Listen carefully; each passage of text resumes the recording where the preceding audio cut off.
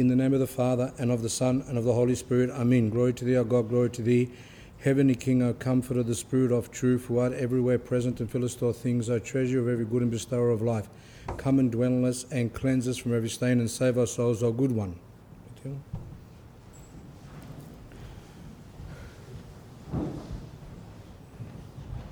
As I was thinking about what would be the next talk to do, I got my subscription of Orthodox Life, which is published by Holy Trinity Monastery, Jordanville, New York. It's like a magazine which comes out every couple of months. And as I was looking through it, I found a little story there. And as soon as I read that story, straight away I felt this is the next talk to do with marriage. So I'm going to read you the story, and I'll tell you what inspired me about the story and why I've decided with God's help to do a number of talks on this topic. And that's separate to the talks on children, on the upbringing of children. These talks, whether it's going to be 2 or 3, I don't know, is going to be on married couples. Because there's no point in speaking about bringing up of children, talking about the bringing up of children, if the married couple are not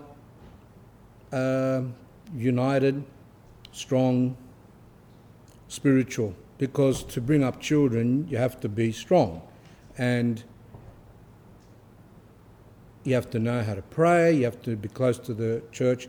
But that will come later on. But this one now, these next few months, will be on the on married couples, which is also very important because a lot of people tend to buy those type of talks, which to me shows people are very interested in upbringing of children, married life. So I did a talk many years ago on the upbringing of children, which was talk 22, but I also did a number of talks on marriage, which was talks 12 and 13. 11 was about 11 as well. So let's listen to the story and then we can go from there. This comes from the life of Elder Anatoly of Optina, who has been canonised as a saint. There's 14 elders that have been canonised, I think even more now, but and he died in 1922. So just when after communism came, he lived a few years, he suffered. I think they even call him like a martyr. So it's about a priest, a married priest, Father Alexander, who was having troubles with his wife, with his presbyter, as we say in Greek, or matushka, Russian, or papadia, as I say in Serbian. He had loved her very much when they were engaged, which is a familiar story. People say, I had a lot of love for my wife or husband, but as time went on, it seems to have grown cold. He had loved her very much when they were engaged. His fellow students at the Theological Academy knew about her, how good she was and how perfectly wonderful. He studied obviously in Russia, in Moscow I think, and his fellow students knew about this girl. What happened was that he was interested in her, and obviously they married. And after that he became a priest, and he received a parish in a certain district. A church had to be built. The young and idealistic priest undertook the task with love and energy. Soon construction was moving rapidly along.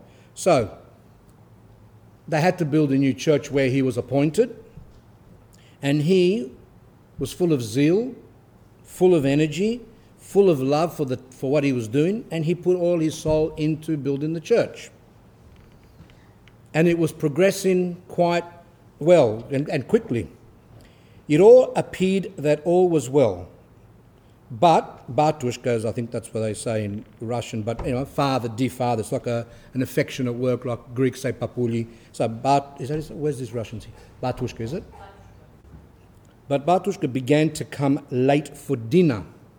And this upset matushka, which means presbyter, as we said before, dear mother, who often had to reheat the cold food. So, why did that happen? Because he was busy at church, he was building away there, and he would come home late. And she, obviously, was, we'll see now. The annoyed housewife began to murmur and complain about such a disorderly state of affairs. At the same time, and what was more serious, instead of her former love that she had, she began to get angry with her husband. Under this stress, the family began to fall apart. Father Alexander tried to justify himself by saying, what did he say? Let's have a look.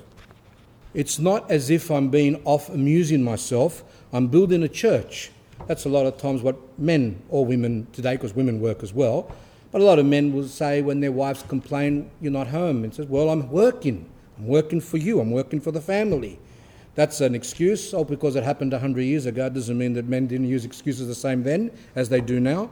And a lot of times women now, because women want to work and be in the workforce, they also have the same problem. Sometimes they're never home because they're working overtime or they're too busy to take care of the children or be together with their husbands.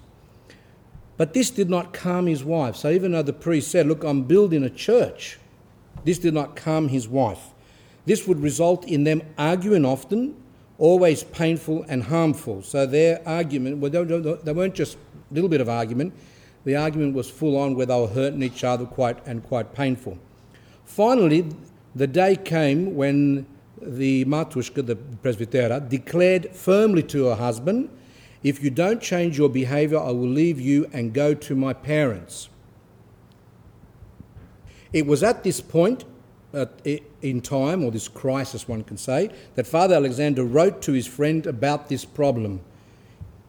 His friend wrote back that he intended to travel to Optina, which was and is a famous monastery in Russia, which had a lot of elders, clairvoyant elders, enlightened elders like Elder Ambrose, which we're going to hear some of his words tonight, Elder Macarius, and there was also there was two Elder Anatolius, this one was the later one, Elder Nikon. There's a lot of elders, 14 as I said, but I think they've now added more to the list. So Father Alexander replied to his friend and asked him to go without fail to Optina and speak to Father Anatoly or Elder Anatoly and ask his advice. What should he do? What should be his priority? His wife or the church construction? I'm going to stop here and I want you to think about this now, this situation. And I want you to think, I wonder what the elder's going to reply. Hands up those who think that, for example, he's going to be against the wife, because obviously doesn't sound like a very spiritual woman. This priest is building a church and she's complaining because he's coming late. She should do sacrifice and, heat up the food. What's the big deal about that? So some of you might think then he's going to go against the wife. Who thinks that? Well, it sounds logical, yes, because she's not spiritual. Some would even say, oh, she must be possessed. Maybe she's got a devil. She's trying to stop, or the demons are using her to stop the priest building the church. That happens, and that's what a lot of people say. But as we go on with this talk, we're going to discover a lot of things which is going to make our minds to become dizzy. But it's a good dizziness, because dizziness is good when we acquire humility, because we think we know the answers, or when we hear that people have marital problems and we think, okay, that's their fault and that's the man's fault, that's the woman's fault, that's this stuff, and all these things. And everyone has an opinion, but no one really knows. And that's why the spiritual fathers who are close to the family, but let's even say, in this case, the elders who are enlightened, saw things differently. But let's have a look. His friend entered the elder's cell. Elder Anatoly received primarily laymen, while the monastics went to Elder Nectari. So there was two elders at the time. Sometimes there was two in the monastery.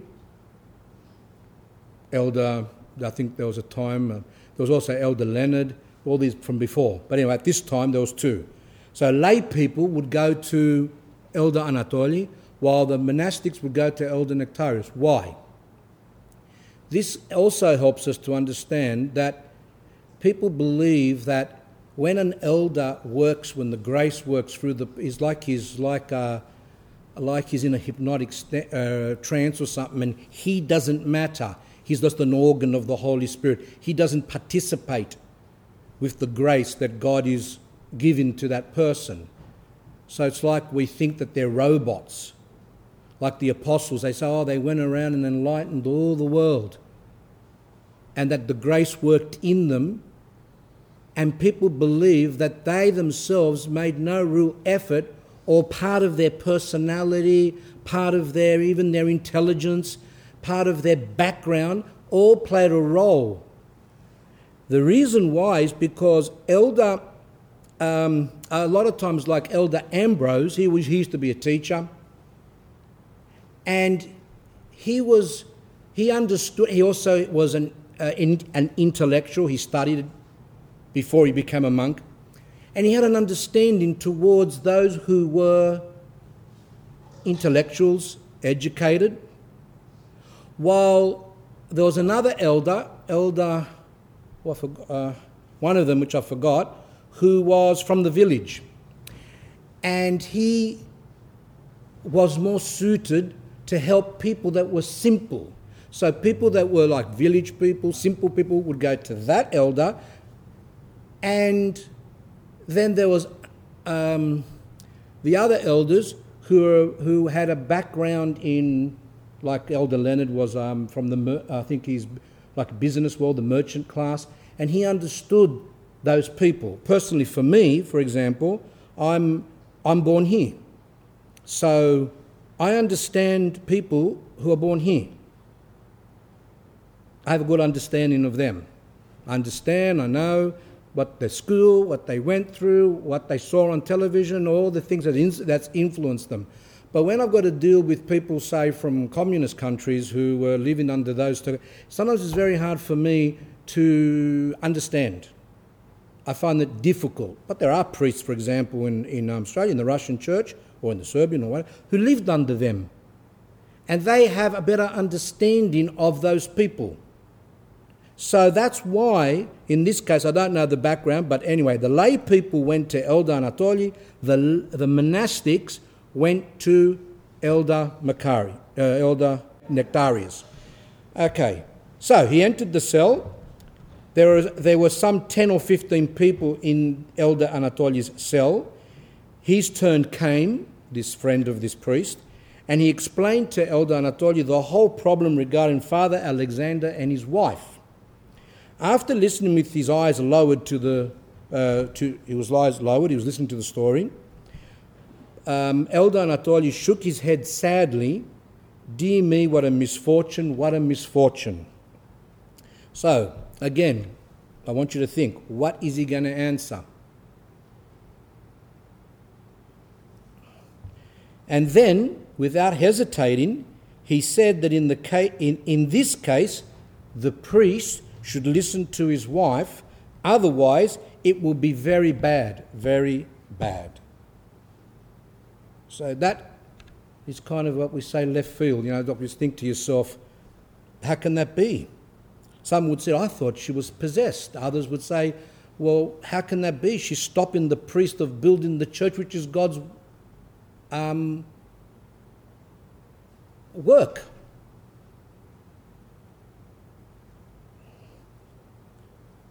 I remember a man, he had quite a few children, 6, 7, 8, I don't know how many he had, but he had quite a lot.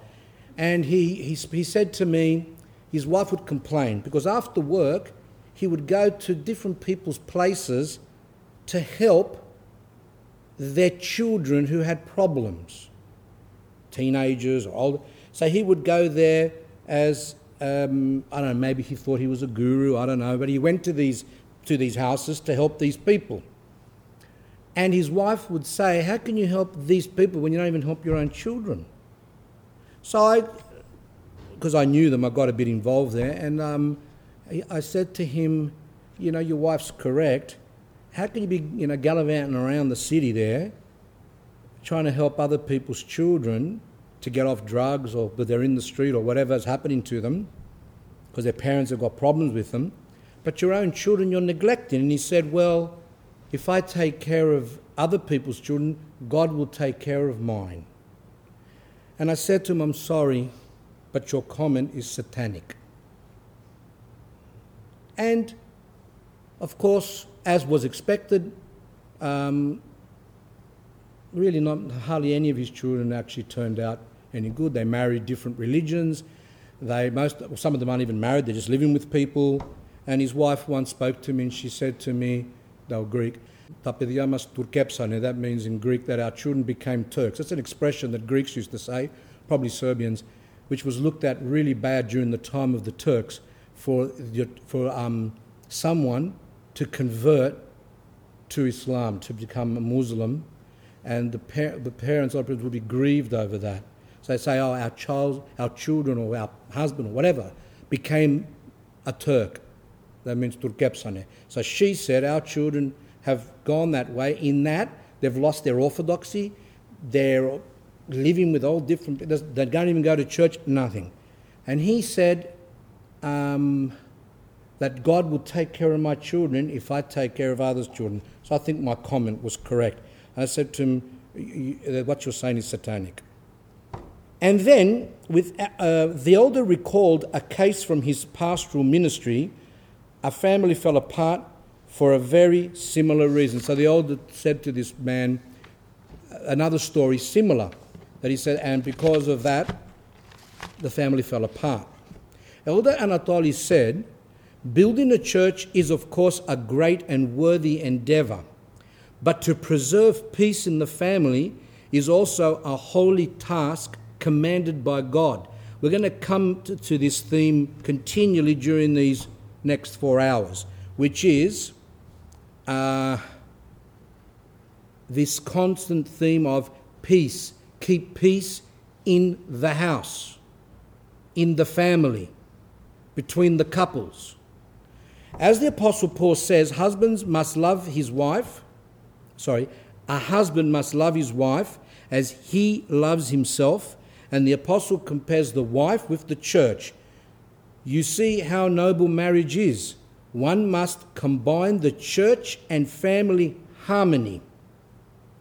Otherwise, even the building of a new church will not be pleasing to God.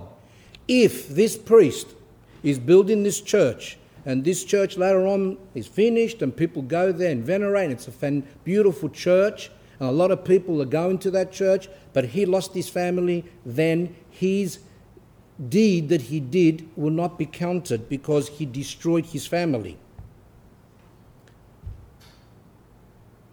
The elder continues, our enemy, the devil, is cunning. Under the guise of good, he wants to do evil. Now, this is what's called discernment.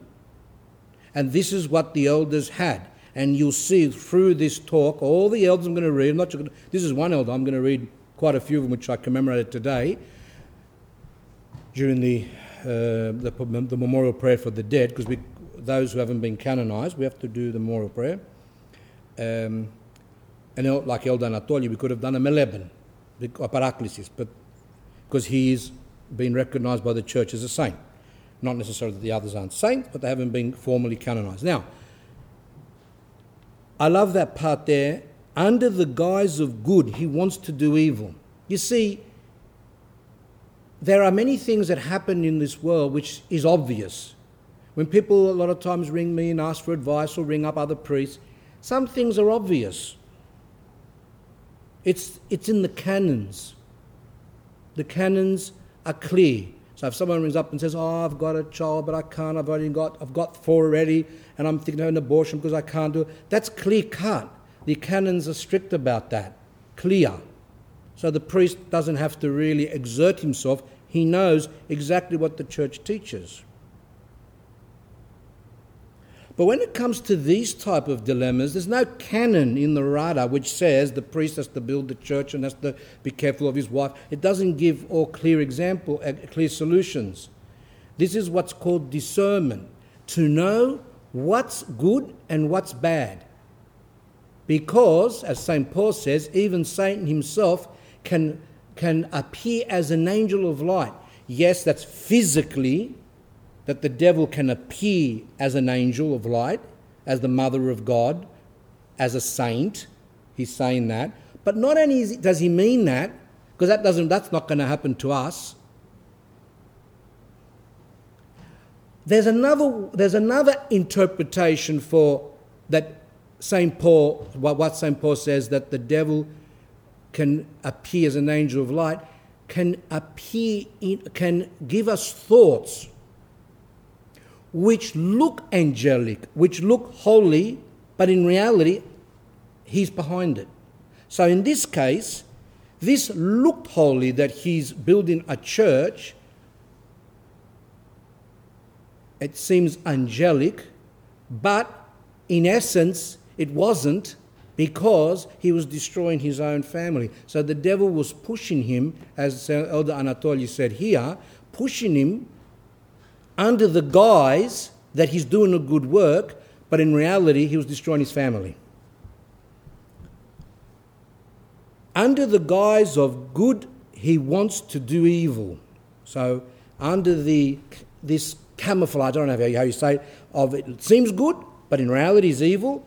We must discern his tricks, Elder Anatoly said. We must discern his tricks. This is where discernment comes in, and discernment today in the church is lacking. And that's why you hear so many confusing things for the same matter. One priest will say it's okay for a 2-year-old to watch TV. It gives you time to rest. So let them watch some Bugs Bunny there or whatever stupid cartoons they're watching now. And then that's good for the mother, because the mother then can rest. While a discerning spiritual father would say, no, that's a trick, because the child will become mentally, emotionally, spiritually damaged.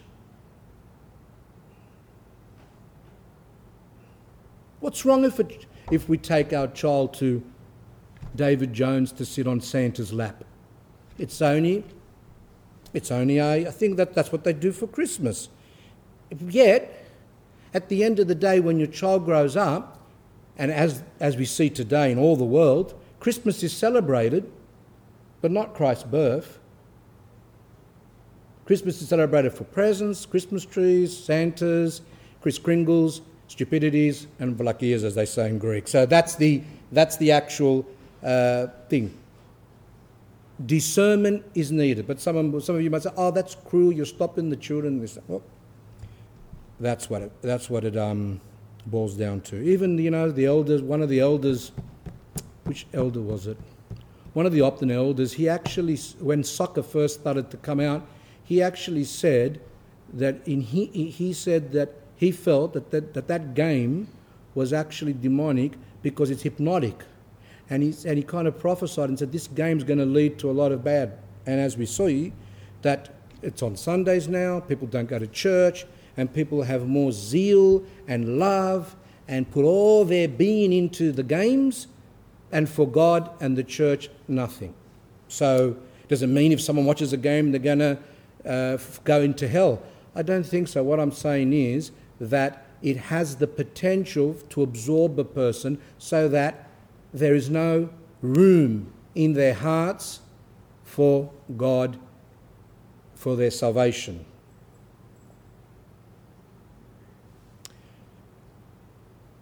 So, under the guise of good, he wants to do evil. We must discern the tricks.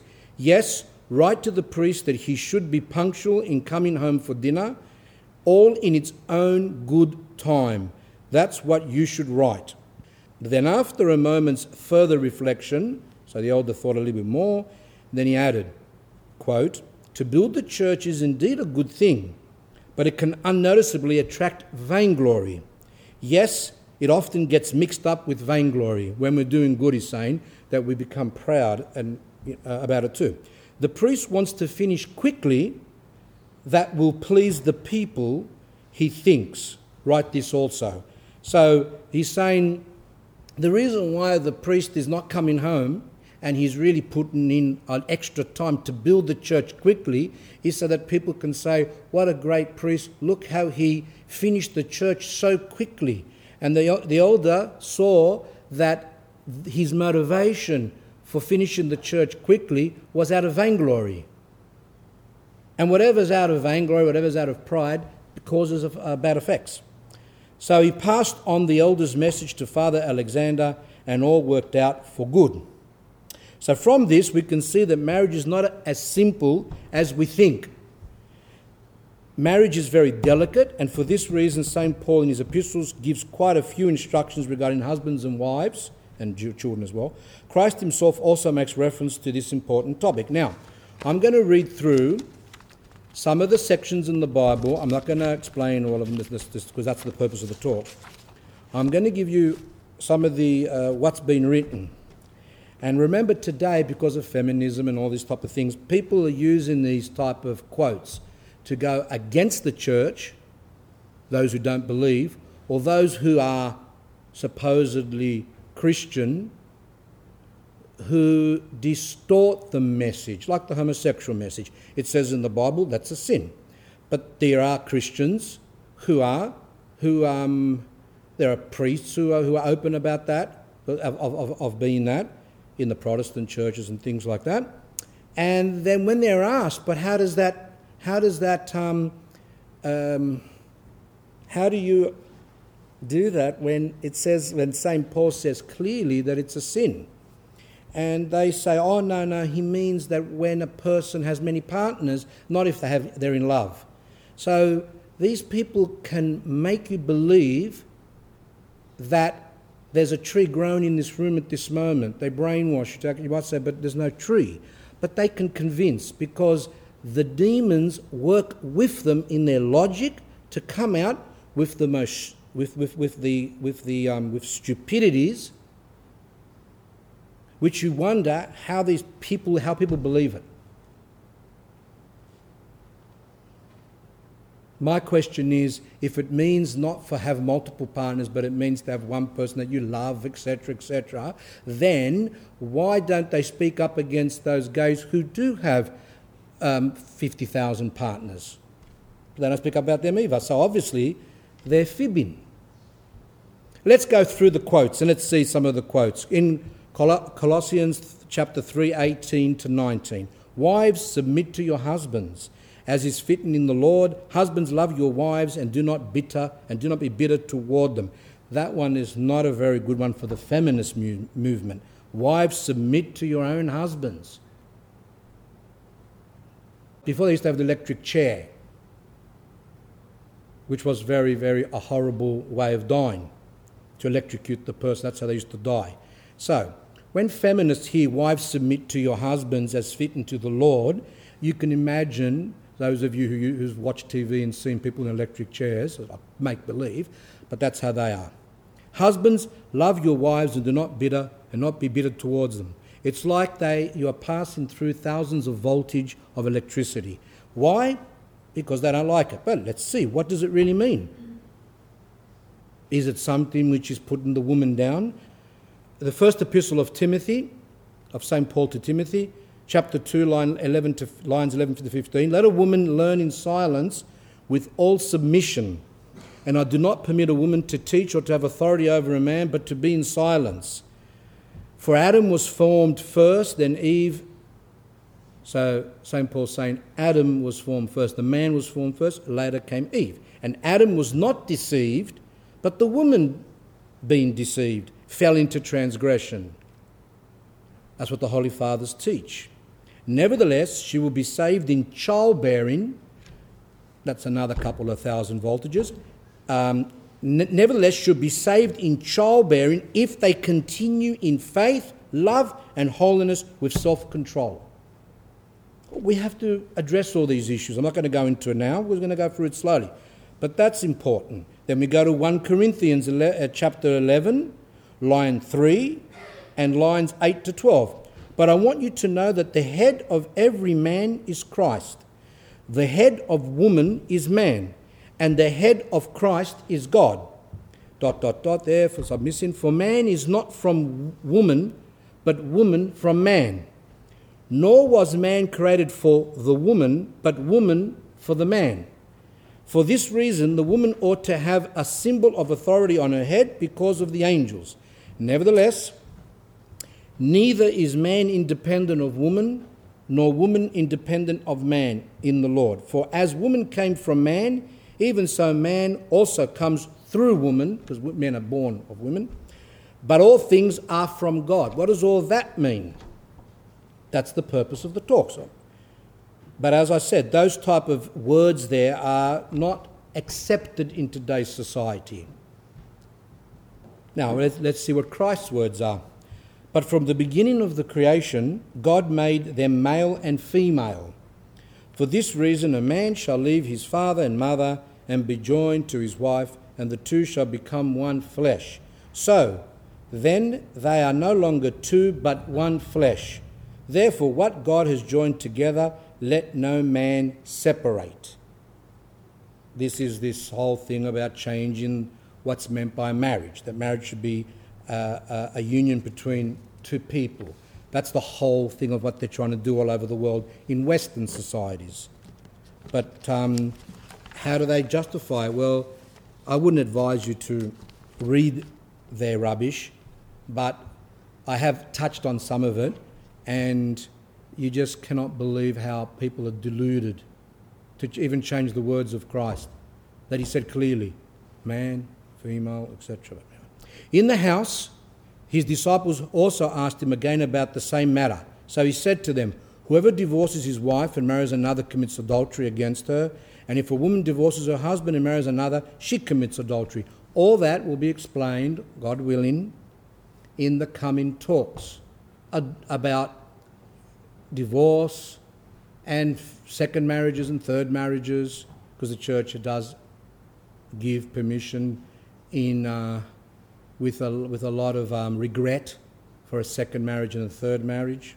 That's why the second marriage ceremony and the third marriage ceremony are not services of like beauty and glory, but they're more repentant services, because Christ himself says that you shouldn't get remarried. So therefore, out of economy, the church allows it and things like that. But anyway, we'll come to that later. Ephesians chapter 5, line 22 to 33. Wives, submit to your husbands as to the Lord. For the husband is the head of the wife, and also, as also Christ is the head of the church, and he is the Saviour of the body. Therefore, just as the church is subject to Christ, so let wives be to their own husbands in everything. Husbands, love your wives just as Christ also loved the church and gave himself for her. Of course, they ignore that part. Just like St. John Chrysostom says that Christ died for the church. That's how the man must be willing to die and sacrifice himself for his wife. They forget that. They only look at the first part, which says, wives, submit to your husbands. But we have to understand, what does that mean in an Orthodox? Does that mean that women are slaves? Does that mean that they're forced as they are? And remember, it was the Orthodox Church that gave, before Christ came, women had no rights.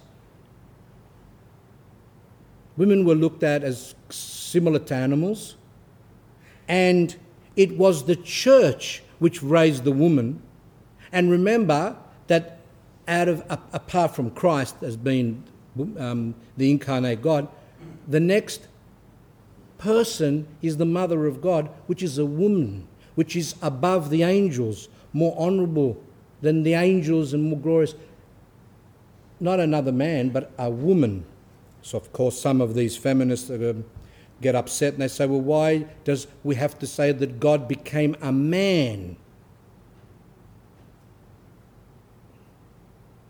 See how satanic they become when you have this pride. When you start changing around the scriptures and the teachings there, then you start to even question God and say, why did you choose the male sex to come into the earth, to be born? Why didn't you choose the female sex? that he might sanctify and cleanse her with the washing of water by the word, that he might present her to himself a glorious church, not having spot or wrinkle or any other thing, but that she should be holy and without blemish. So husbands ought to love their own wives as their own bodies. We're going to come to that later on. What does that mean? He who loves his wife loves himself. The clue is what we read earlier on that Christ said, because the two become one. So if a man hates his wife, he really hates himself, because the two are one. If the wife hates her husband, she hates herself. And that's why those people that hate their spouses are miserable. Because in reality, they're hating themselves, because the other person is part of them. They're one. But anyway, that's a little clue there. For no one even hated his own flesh, but nourishes and cherishes it, just as the Lord does the church. For we are members of his body, of his flesh, and of his bones. For this reason a man shall leave his father and mother, and be joined to his wife, and the two shall become one flesh. This is a great mystery, but I speak concerning Christ and the church. Nevertheless, let each one of you in particular so love his own wife as himself, and let the wife see that she respects her husband. That's in the Western translation, but the Greek translation, remember that the Bible was written in Greek, the correct word is not really respect. The correct word is let the wife see that she fears her husband. Then we come to, what does fear mean? That she trembles, that she's scared of being hit, that she's scared if she does something wrong she'll be told off. Is that what fear means? But then again, we're told to fear God. Does that make us slaves? Does that make us feel that God's there every minute and is going to punish us for every wrong thing that we do? There are some people that are disturbed that feel like that, but that's not what it is. So everyone's commanded to fear God, but that fear has a special meaning. And this fear doesn't necessarily mean what we think it means. And that's what we need to find out in these next talks. St. John Chrysostom explains it beautifully. What does this fear mean? But then again, if you remember, some of you, that children were taught to have fear for their parents, which is correct. It's a respect with a fear, and this fear, we don't say that that's bad in the case of children to fear their parents, which has, as I said, a special meaning. And I think, obviously, it means the same thing when a woman fears her husband. It doesn't mean what we think. But that will come out later on. 1 Corinthians 7:16, which I think is the last one.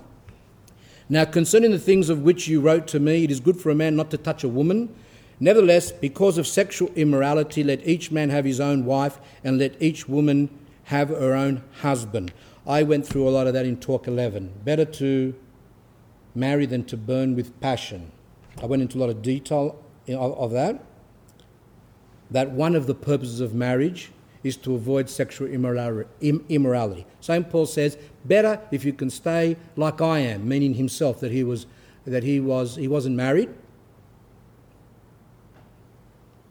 And many monastics later on kept themselves pure with virginity and things like that. And St. Paul says that's the best, but if you can't do it, then get married. Let the husband render to his wife the affection due to her, and likewise also the wife to her husband. Doesn't sound like there's much fear there, does there? The wife does not have authority over her own body, but the husband does. That means sexually. That a woman does not have authority over her own body, but her husband does. And then these feminists go crazy, but they don't read the next part. The wife does not have authority over her own body, but the husband does. And likewise, the husband does not have authority over his own body, but the wife does. That's all going to be explained in these coming talks. That each person's body is not their own. So anyway, we'll explain all that as time goes on. And St. John Chrysostom says it beautifully. In this case, it's equality in the sense of this sexual thing. It's equality. Do not deprive one another except with consent for a time. In other words, do not deny the other their sexual rights. With consent for a time. If you are going to do that, it has to be that you both agree. That you may give yourselves to fasting and prayer. That's why the church has those periods of time where sexual contact's not allowed. And come together again so Satan does not tempt you because of your lack of self-control. In other words, don't leave it too long because of your lack of self-control, meaning that people can't go. A lot of people can't go for too long, and they could actually be tempted by the devil and do something wrong, that they should again go together, husband and wives, in that department. But I say this as a concession, not as a commandment, for I wish that all men were even as I myself, but each one has his own gift from God, one in this manner, another in that. Each has his own gift. Some can hold and never have a need of the opposite sex, and they go on and whatever, but others, they don't have that gift, and therefore God permits them to have their husbands or wives to be able to indulge in that particular thing. But I say to the unmarried and to the widows, it's good for them if they remain even as I am, but if they cannot exercise self-control, let them marry, for it is better to marry than to burn with passion. So as I said, the main reason for marriage is to avoid sexual immorality. Some people think, oh no, it's to have children. No. Firstly, the commandment in the Old Testament to have children was because there wasn't many people on earth. But later on in the New Testament, there was plenty of people, so therefore that wasn't a commandment anymore to have, that everyone should get married to have children like it was in the Jewish religion, in the Old Testament. But therefore, because that's not that's not necessary, St. Paul's saying that it would be best to be single, to devote your life to God. But if you can't, then better to marry than to burn with passion. Now, to the married I command, yet not I but the Lord. A wife is not to depart from her husband. So St. Paul says, this is what Christ says. A wife is not to depart from her husband, but even if she departs, let her remain unmarried or be reconciled to her husband, and a husband is not to divorce his wife. Now, some people get confused. It's like they say, okay, it's forbidden for people to divorce.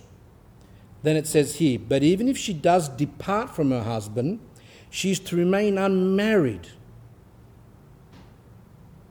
And people say that means that they're allowed to divorce, because he's saying there that they are to remain, she's to remain, or him, in this case with the woman, to remain unmarried.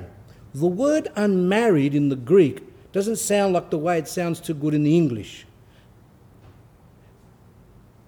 It sounds contradictory. It's saying, let her remain unmarried or be reconciled to her husband. Her husband is not to divorce his wife. So then how does St. Paul say for the woman to remain unmarried? Because the unmarried means for that even if they separate, not divorce, but separate, she is to remain as she is, as a separated woman, but still married, but not obviously together with her husband, and they stay that way for whatever reason, or be reconciled to her husband, but still not to get divorced. That's what it means by unmarried. It means not to marry someone else. Stay where you are. St. John Chrysostom even says that if persons have to separate for a while or whatever, even says try and stay in the same house, and because there is a high chance of there being reconciliation. Anyway, more of that as time goes on in the next talks. But to the rest I, not the Lord, say, if any brother has a wife who does not believe, and she is willing to live with him, let him not divorce her. Remember back in the old days, and that this happened during the communist times, which was that people were kind of married by secular, but not in the church. But they didn't believe, and then all of a sudden one of them starts going to church, is baptised, and the other person remains an unbeliever. And St. Paul says, don't leave your husband or wife who's an unbeliever. If your husband or your wife who's an unbeliever wants to stay with you, stay with him or her. Don't divorce. And a woman who has a husband who does not believe, if he is willing to live with her, let her not divorce him. For the unbelieving husband is sanctified by the wife, because they are together, because one of the spouses is holy because they're baptised and they're going to church, then the other person is sanctified as well.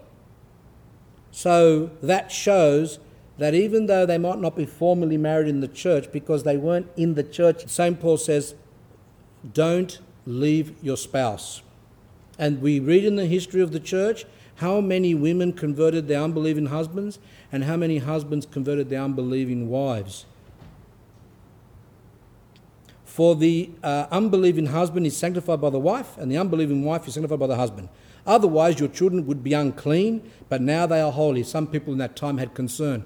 Oh, my husband's an unbeliever, I believe, we're having children together, we're having sex together and we're having children, but that means that my children would be polluted because I'm with this man who's an unbeliever. And St. Paul says, no, that's not correct.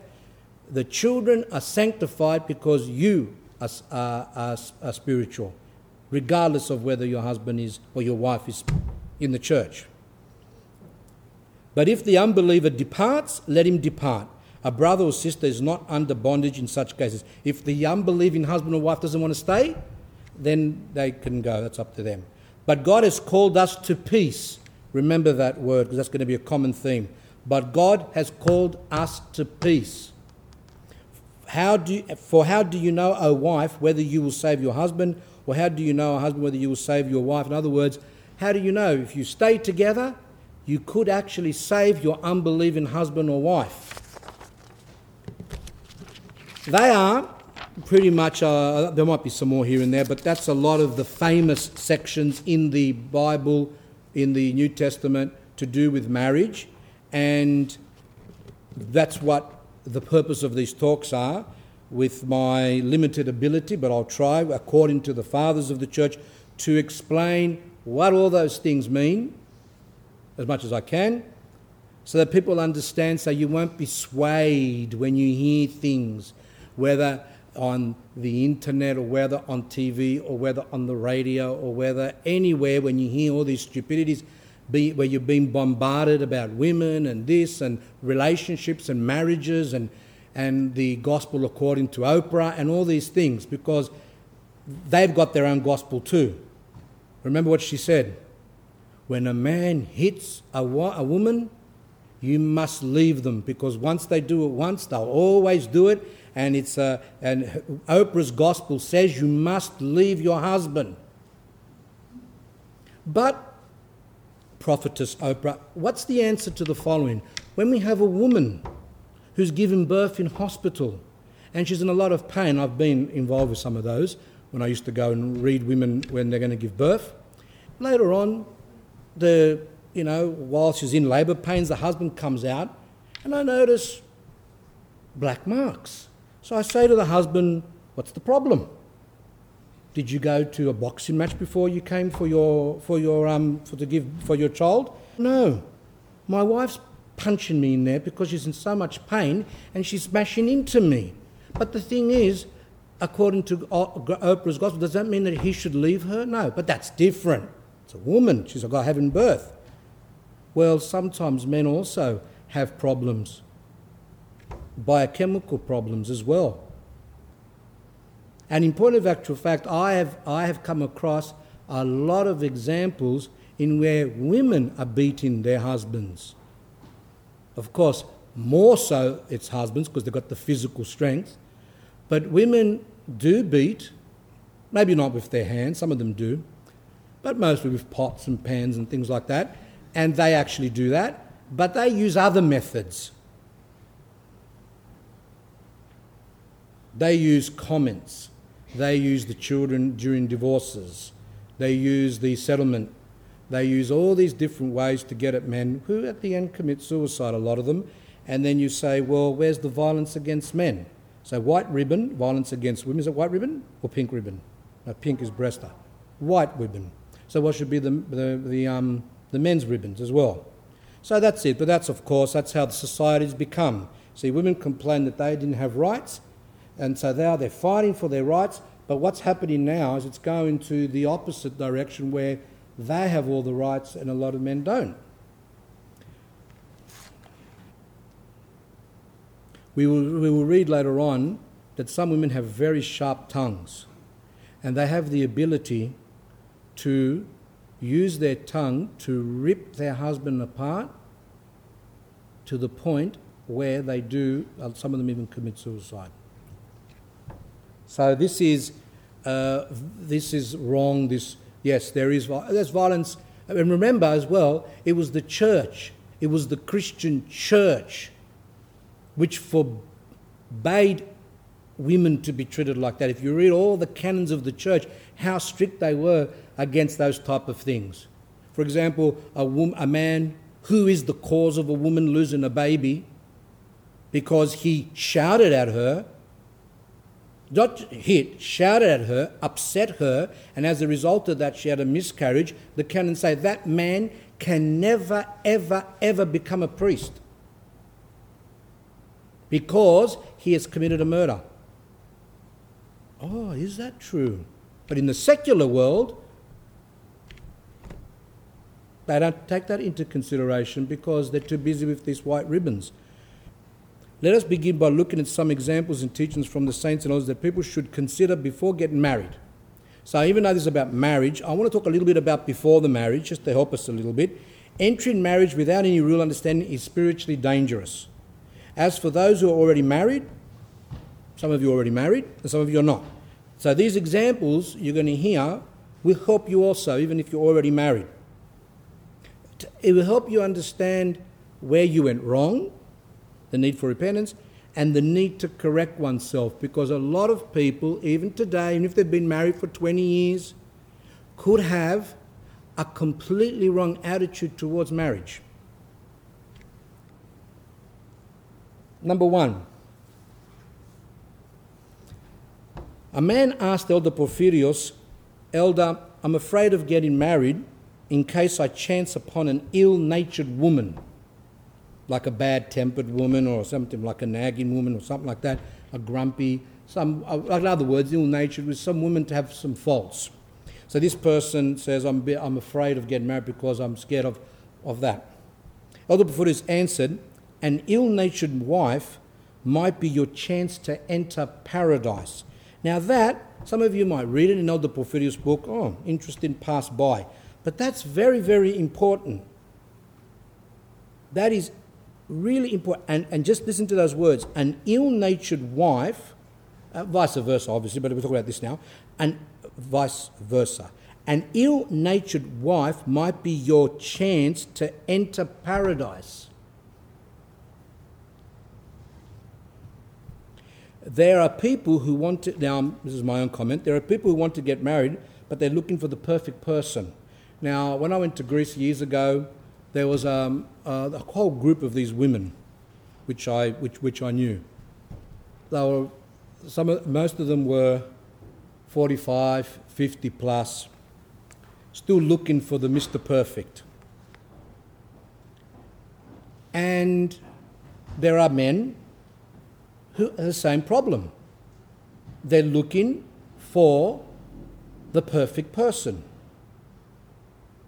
They're looking for a person who will be exactly like them. But those women that I'm talking about, they're still single. A certain young man asked Elder Paisios, "Father, do you think I will find a good maiden, a good woman, in order to get married with comfort?" Now, what comfort means is without problems, without friction. The elder, smiling, replied, "If all young men found good maidens, what would we do with the others? Pickle them." Now, pickle them means Do we put them into jars with vinegar so they can just remain there? He's making fun. And again, he doesn't like, Elder Porphyrios and Elder Paisios are both against this phronima, as we say in Greek, this spirit of this perfection.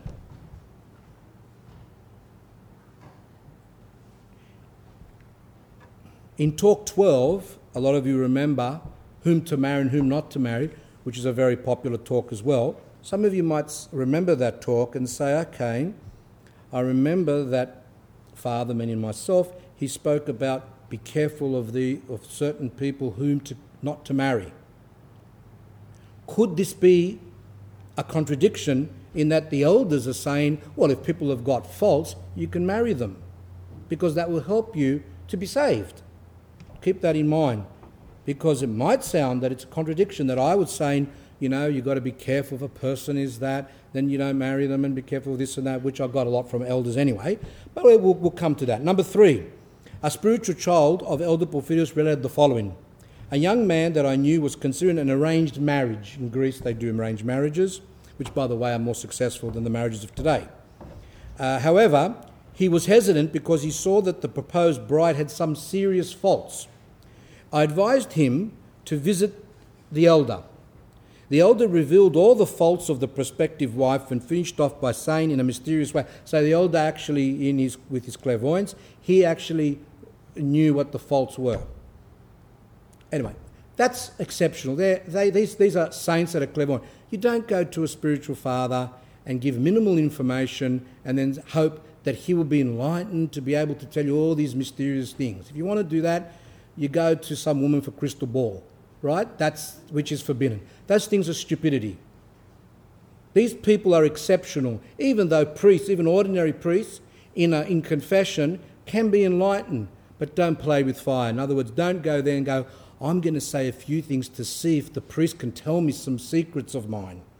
And if he does, it means that I'm special because God has enlightened him and goes around in circles. Don't do that. Okay, but in this case, he was obviously a great saint. He told to him, yes, this woman has all these different faults. And he finished by saying the following in a mysterious way. But marriage is like that. What? Like what? He's saying that marriage is like that. That you're going to marry people. People get married with people that have got faults. This view of marrying someone that hasn't got faults is catastrophic. But the question remains, what type of faults, which we're going to come to later on. How is it like that, elder, the young man said? Like, what are you saying, that I should get married to someone who's got faults? The elder replied, well, with her crankiness, because she was like a bit of a cranky person, she'll make you and you'll make her holy.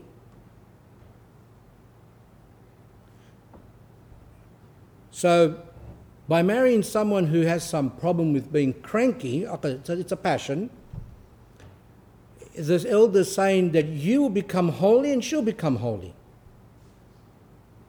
Mysterious. What's happening here today? I thought, don't they say matchmakers.com and other stupid things on the ticket? We can help you match exactly. You tell us what you like, you tell us all your interests, and then we will do a special computer thing and we'll find someone who's exactly the same as you.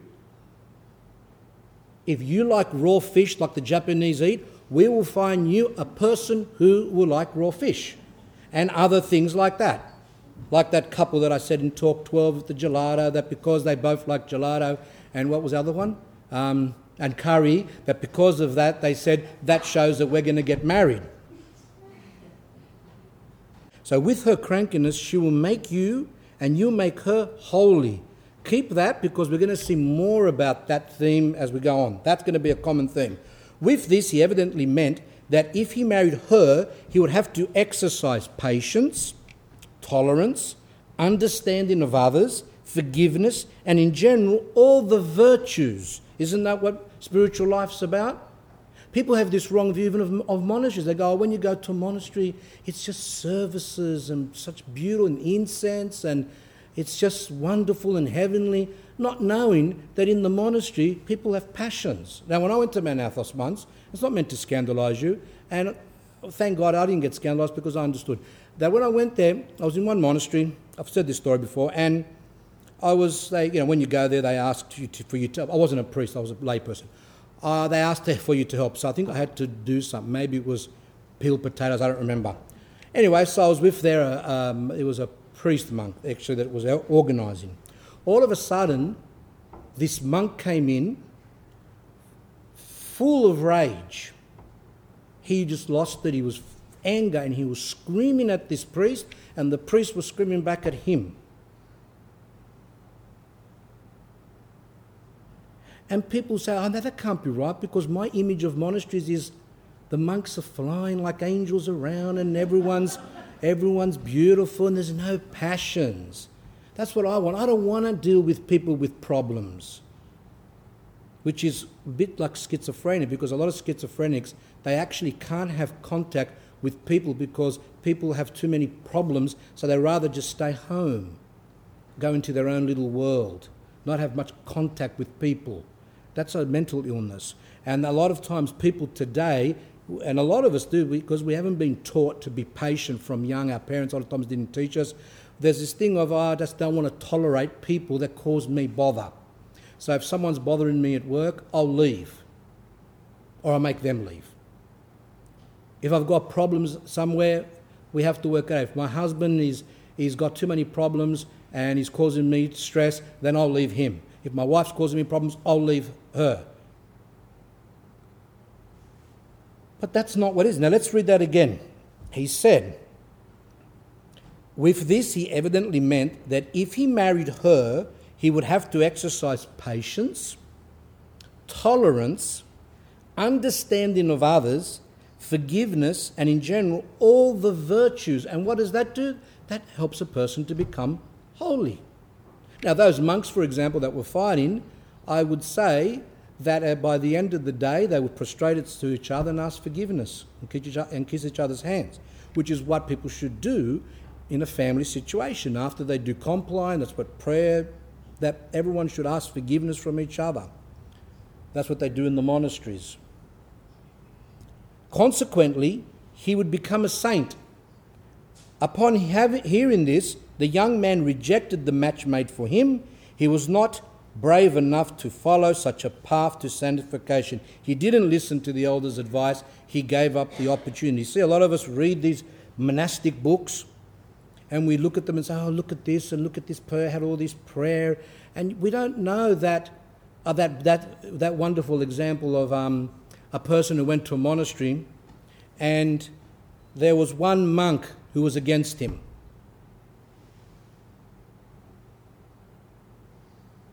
And that monk didn't like him. That monk had a temptation against this particular person. And this person didn't like that. So he left that monastery. He went to another monastery and says, I'm not going to stay here with him, so I'm going to go to another monastery. So when he went to the second monastery, he noticed that now there was two people that didn't like him. So he left there as well. He went to another monastery, and there was 3 people that didn't like him. And then he went to another monastery, and there was 4, and he kept on going. And at the end, he just said, look, I think I'm going to sit where I am and work out my salvation with these people. These people will help me become holy. What's it say? Love your enemies. What did Christ do? Love his enemies. So therefore, if we exercise the virtue of loving our enemies, those who hate us, that means that we become holy.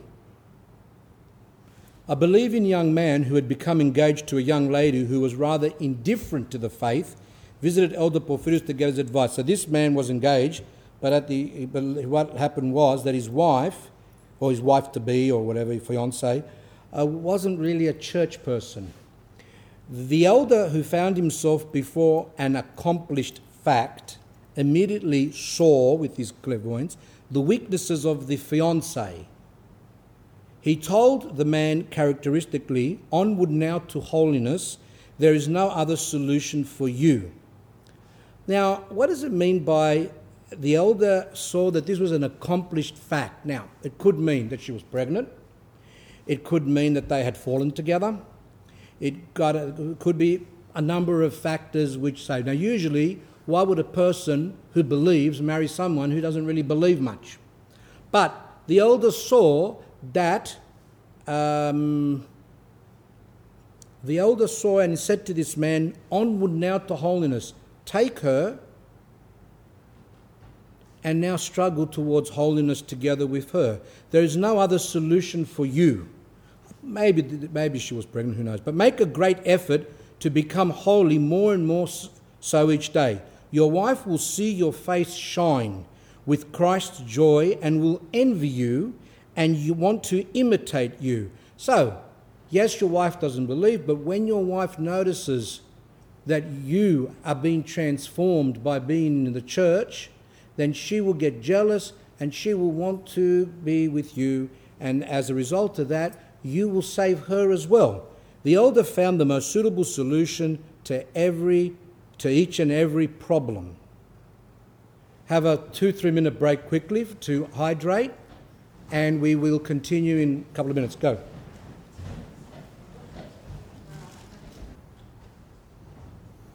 So far what we've been doing is we've been doing things just before marriage, even though it talks about married couples.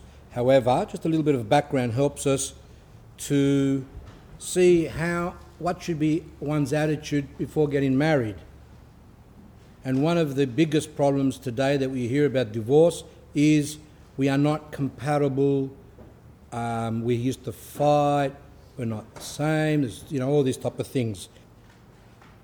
So, from the life of Elder Paisios, a person said, before I got married, I discussed the following topics with the elder, and he counselled me in relation to them. And he used to say, it is good for a person to get married at a relatively young age. Then things come more naturally. One gets adjusted naturally and easily to one another. One sees that couples who got married at a young age keep a childlike simplicity in their relationship all their lives. One also observes the same thing in monks who come to the Holy Mountain at an early age. So the elder's saying, people who get married early and people who become monastics early tend to be more simple, and they get into that life easier. The proverb is true, which goes, either get married young or become a monastic young.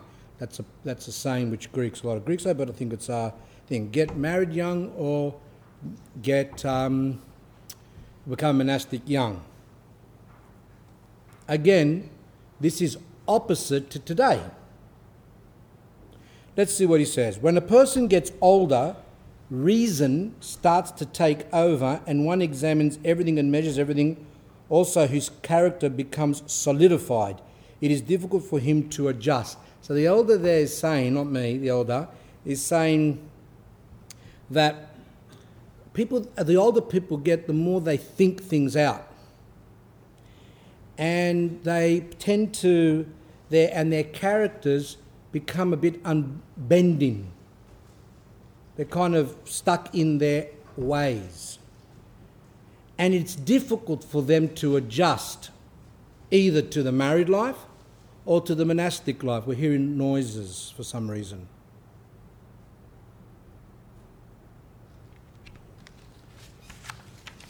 When a person reaches 30, in order to get married, 30 people must push him. When he reaches 40, 60 people are needed to push him. So that's what Elder Page said as a joke, but he means it. Actually, the older one gets, the more scared they are of getting married. It is difficult, but of course there are exceptions. Someone might say, but there's an exception. I got married at 35 and no one pushed me, etc. Okay, we're not talking about, we're talking about in general, that's what happens. There's always exceptions to everything. It is difficult for him to decide to take on this yoke, this burden. You see, they're called marriage yoke.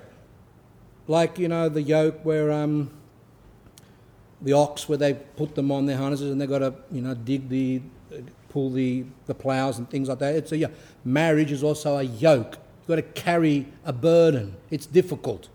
And people are scared to take on that difficulty. And that's why the word that I'm not very good at the Greek, but I think those harnesses, I think they're called zigo, and then the Greek word is for actually spouses comes from that word. Anyway, I'll leave that for the ones who into the Greek. You have become accustomed to living recklessly. So the old is saying those people that have lived single lives for many years are used to living a reckless life, irresponsible life, because they don't have children. They're not married. It's difficult. Now, some of you might say, okay, but what happens if they live together? It's still irresponsible. Actually, I know a relative of mine rang up the other day just to touch base, as she said, and she was talking about, she's got no idea about religion anyway, but she was talking about living together with a person who you want to marry in the future. And I said, that's not a very good idea. And then she said, in her ignorance, because that's what she's used to, doesn't know anything, she goes, but, how do you know who you're going to marry? I said, look, today, I said to her, a lot of people have already lived together for years, and yet they know what they're getting, and yet they still get divorced, even though that. And yet the ones who don't really know the intimate details, sexual or whatever, last longer. So that theory, I said, she goes, oh, that's true. She had a good disposition. She doesn't have a satanic disposition. She goes, but. She goes, oh, that's true. I said, you think about it. It's difficult for him to decide to take on this yoke, and you have become accustomed to living recklessly. You have become like the wild horses when someone tries to put the bit on them. The bit, that metal thing for the rein. A wild horse doesn't like that. And today, a lot of people are like wild horses. They want to spend their money when they want. They want to go out when they want, drink when they want, have a party when they want. And when they later on have children or get married and they're kind of restricted, they don't like that. So what do? They childcare, grandparents, children, etc. They're not taking care of a lot of times of their own children under the guise, as we read in the first part, under the guise, I have to work, which is true. Some people do, some women do have to work, because a lot of times people created their own hell. People get married and they go and buy, they go get a loan in two names. The bank gives it because they can't have a prejudice against the woman that she might have a child. So they get their loan on two. They might get a $500,000, $600,000 loan sometimes, because people aren't going to go and live like our parents did in a little house in the prairie. They're not going to go do that. They're going to go and live in a beautiful mansion, double-story, beautiful areas with 2 cars and a pool and a sauna and those things that give up bubbles. What are they called again? Spa. That's it. You cannot get married today if you don't have a spa. So they get these really big loans, but then suddenly the woman becomes pregnant. So that's okay. She can get leave. They've got all these things now. But some women decide, I don't want to leave my child. I don't want to leave my child in a daycare centre where, by the way, it was on the television the other night on one of those news or current affairs where they're just saying there are, every couple of months in these childcares, around 900 or something accidents, concussions, broken bones, etc. So they say, I don't want to do that. I want to take care of my child. What do we do now? We've got the loan on the two wages. What's my advice? I would say downsize. Get something small. And as the saints say, better to be in a little stable, in a little house where there's happiness, rather than have a big house, beautiful, we'll come to that later on, where there's unhappiness and stress. being startled, they jump, they kick, and they run far away. So these people who are old, a lot of times they get scared and they jump, they kick, and they run away because they don't want the response. They love the freedom. Now, of course, there are people who were immature when they were young because they were brought up like that. And when later on, when they become older, they actually become more mature. Some of those marriages can still work because it wasn't their fault. They didn't actually, they didn't say, I don't want to get married because I'm irresponsible. They just felt that they weren't able to carry that weight, which is a big weight. And they later, as they matured more, and then they got married, and that can sometimes. But in general, better to get married young. Saint Tikhon of Zadonsk, which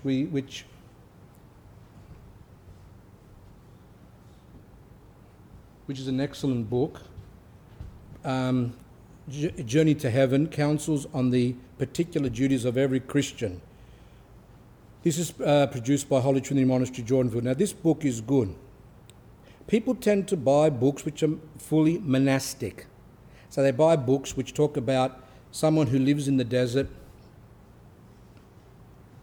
and eats bread once every 3 days, and all great to marvel at, and there's nothing wrong with reading those books. But when people just read those books, but they don't read books which are to do with how to live a Christian life in the world, how to bring up children, how to relate with your spouses, etc., then what's the point?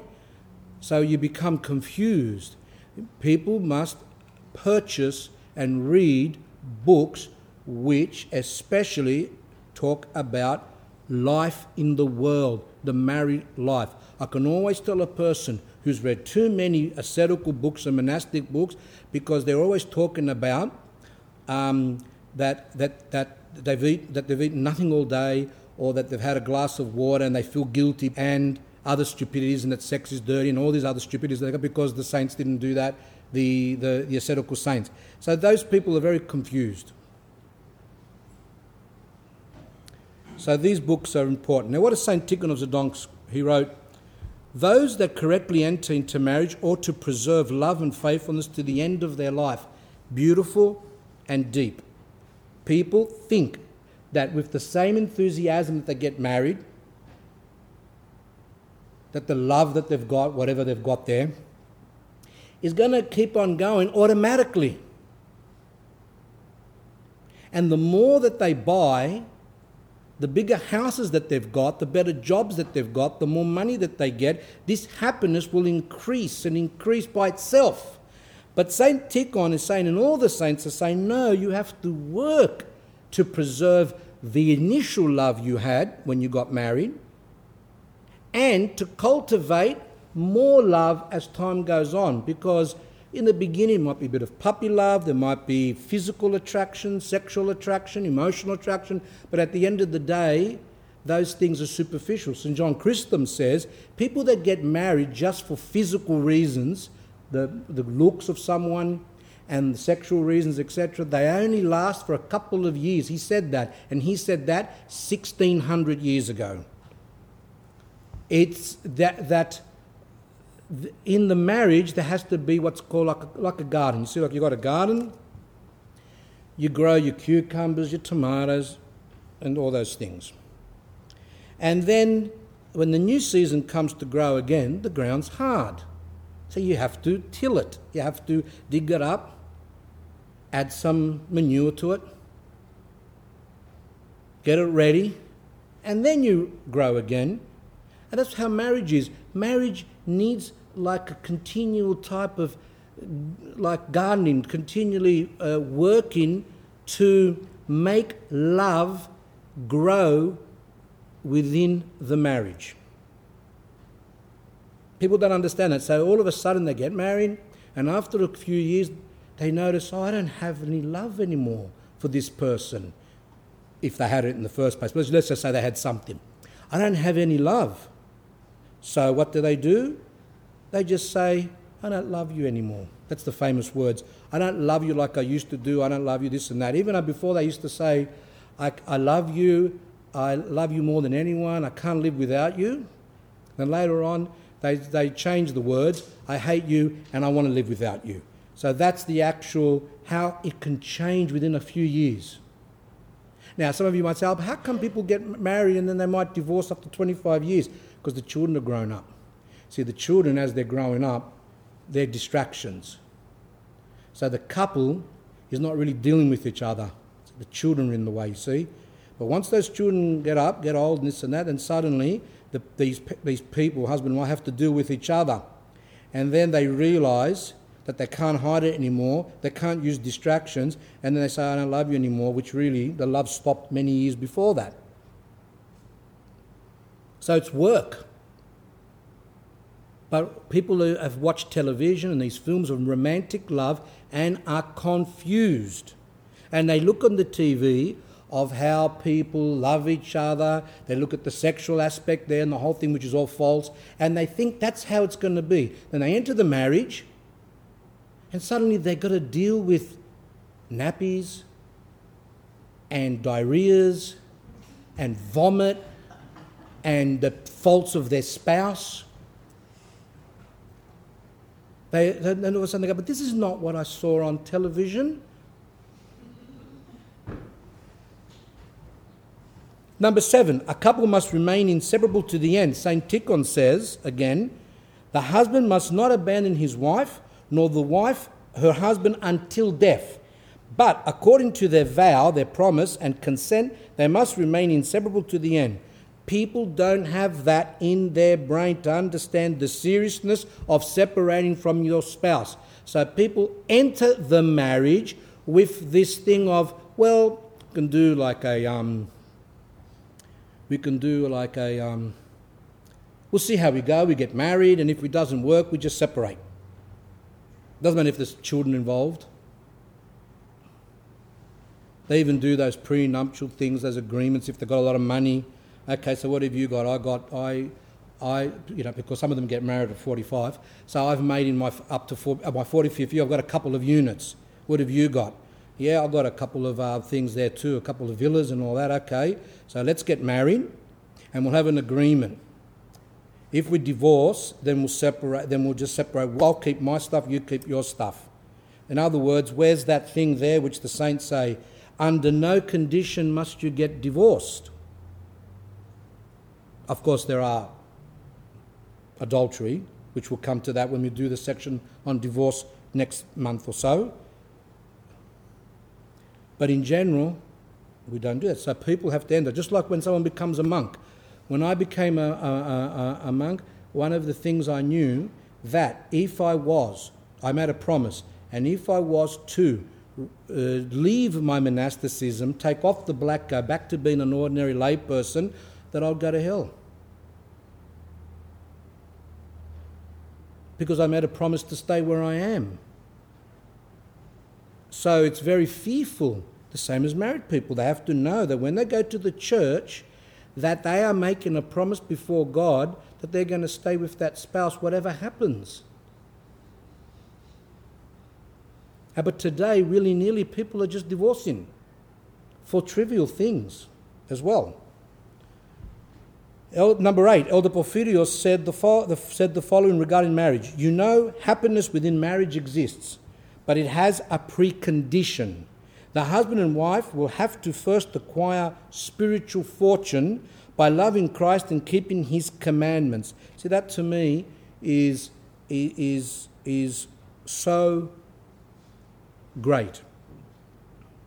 For a husband and a wife to love each other and to have true happiness, because there's joys and happiness, but I mean happiness, spiritual happiness, the happiness within the marriage, they need to have Christ in their hearts, and Christ comes into someone's heart by doing the commandments, obviously communing often, confessing often, praying, and leading a spiritual life. That's why people that are leading spiritual lives tend to make their marriages work. The others find it very difficult. Because it was Christ who joined the man and the woman in the church, and it is Christ who keeps the man and the woman together if the man and the woman are seeking him. In that way, they will come to truly love each other and be happy. Otherwise, they will be poor in soul. They won't be able to give love. They will have demonic problems, and that will make them miserable. Where there's no Christ, there's no happiness. Now, some of you might say, "Oh, but I know some people who don't even believe and they're happy."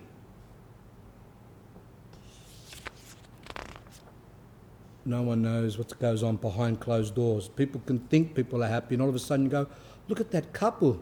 He murdered his wife.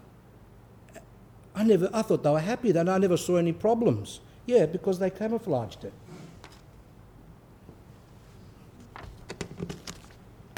Don't be tricked by what you see. Elder Paisios would say, couples must try as much as they are able to cultivate the virtues of love and always remain both united with the third person, our sweetest Christ. So again, Elder Paisios agrees with Elder Porphyrios, same thing as all the Holy Fathers say, that the couples must cultivate the virtue of love. They have to struggle to love each other. And they have to remain united, the two of them, with Christ to make three.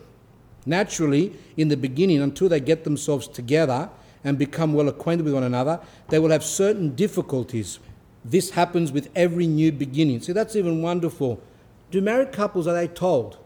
When you get married, I do that. When people come to me and they say, I'm going to get married, I go through and say to them, okay, let me prepare you. Let me tell you about things. When the child comes, it adds a lot of stress, especially people who have no idea about children. Because most people come today from 2 kids in the family.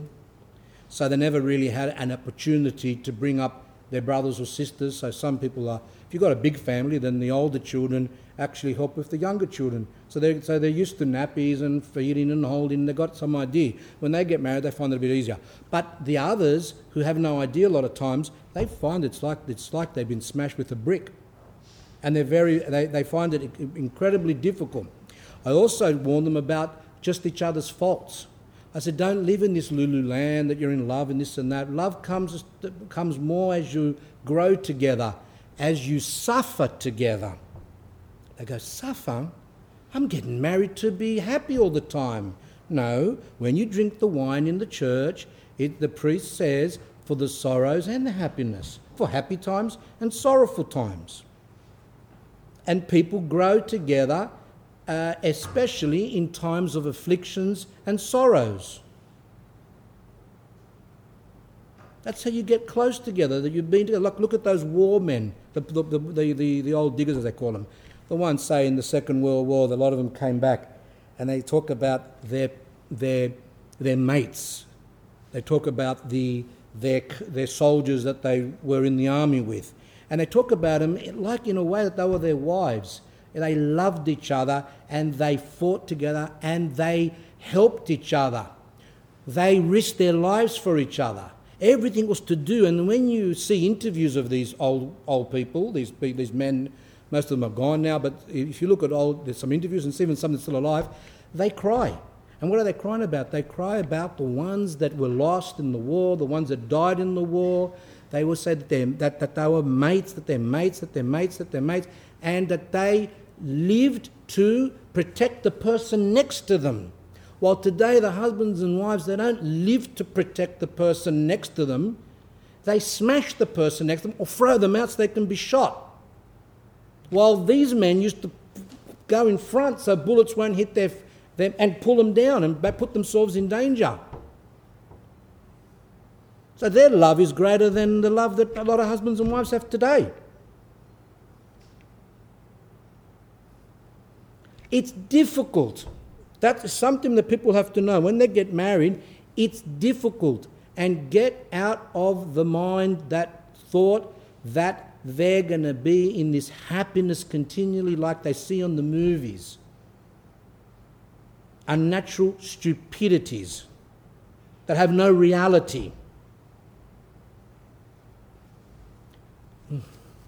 When a student finally receives his diploma, says Elder Paisios, and begins working, in the beginning it is difficult. I remember as in my first year when I started teaching, my job, that was what I became, then I found it difficult.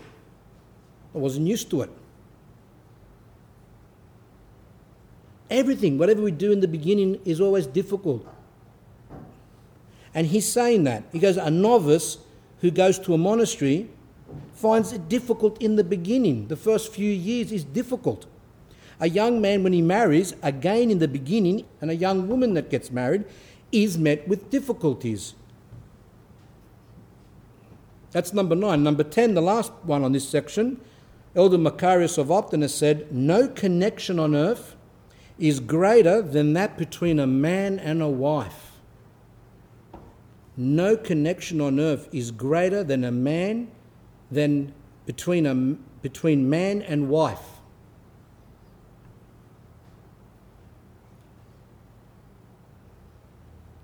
People think that we go to church, get some type of service, and then go away. They don't understand the significance. The time that the man and woman become one is the time that the priest puts the crowns. As soon as the priest puts the crowns, says crown, I don't remember the prayer, crown them, our Lord. As soon as that crown goes on, at that time, the couple become one, if I remember correctly. I hope that's right. The priest is blessing continually during the service for that couple to unite, for God to unite them, become one. And that's why God said, what God has joined together, let no one separate. That are the 10 examples of some pre-marriage thoughts and what our attitude should be and things like that. Now let's go to some examples of married couples, those who are already married, and let's look at a few things and see how the elders guide people with problems. And that will give us an idea, because even Orthodox Christians, we talk a lot about people that don't even know much, they're Orthodox but they're out of it, but then there's Orthodox Christians who go to church and read and confess and commune and things like that, and still are confused. Even the priest in the beginning of the talk was confused and thought that by building the church he was doing God's work, and that his wife was some horrible person who was trying to stop him. At the end, he was wrong. And the elder said to him, no, you come home on time, you be with your wife. The church is good to build, but greater than building a church is the harmony between a man and a woman. Some of you weren't here in the beginning, so would have missed out on that. Number 1, a certain woman was unable to tolerate incense or burning oil lamps in her house. Her husband, however, despite all the wife's objections, insisted on constantly lighting the oil lamps and burning incense. So she didn't like it. He did. So he said to himself, well, why should I listen? I'm doing it for God. I'm going to light the oil lamps and I'm going to burn incense, even if she doesn't like it. But she was getting upset. The situation in the house became intolerable. Neither of them was willing to give in. Then the husband appealed to Elder Paisius and described his problem to him. So he went to the elder, and maybe he went to Manathos, maybe he met him when he was at his monastery near Thessaloniki there. He had a women's monastery that he used to go and guide. And he said to him, Elder, this and this. Obviously he thought to himself, for sure, the elder's going to say, your wife's possessed. Your wife's got demons because she doesn't want you to burn incense. Only the demons are scared of the incense and oil lamps, etc., etc. That's what people do. So people say to me, my father doesn't like this, or my mother, or my brother. He's possessed, he's possessed, he's possessed. The elder said, calm down, your wife is by no means possessed, as you think, only because she does not tolerate incense, or because she doesn't like the incense, it doesn't mean she's possessed. She does it partly to oppose you,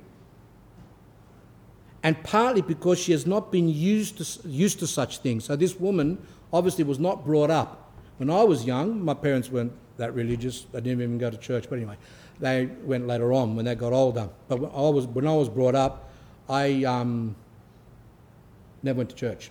And I started going when I was around 25. So I wasn't brought up. But I remember my mother, I think it was Saturday night maybe, that she used to...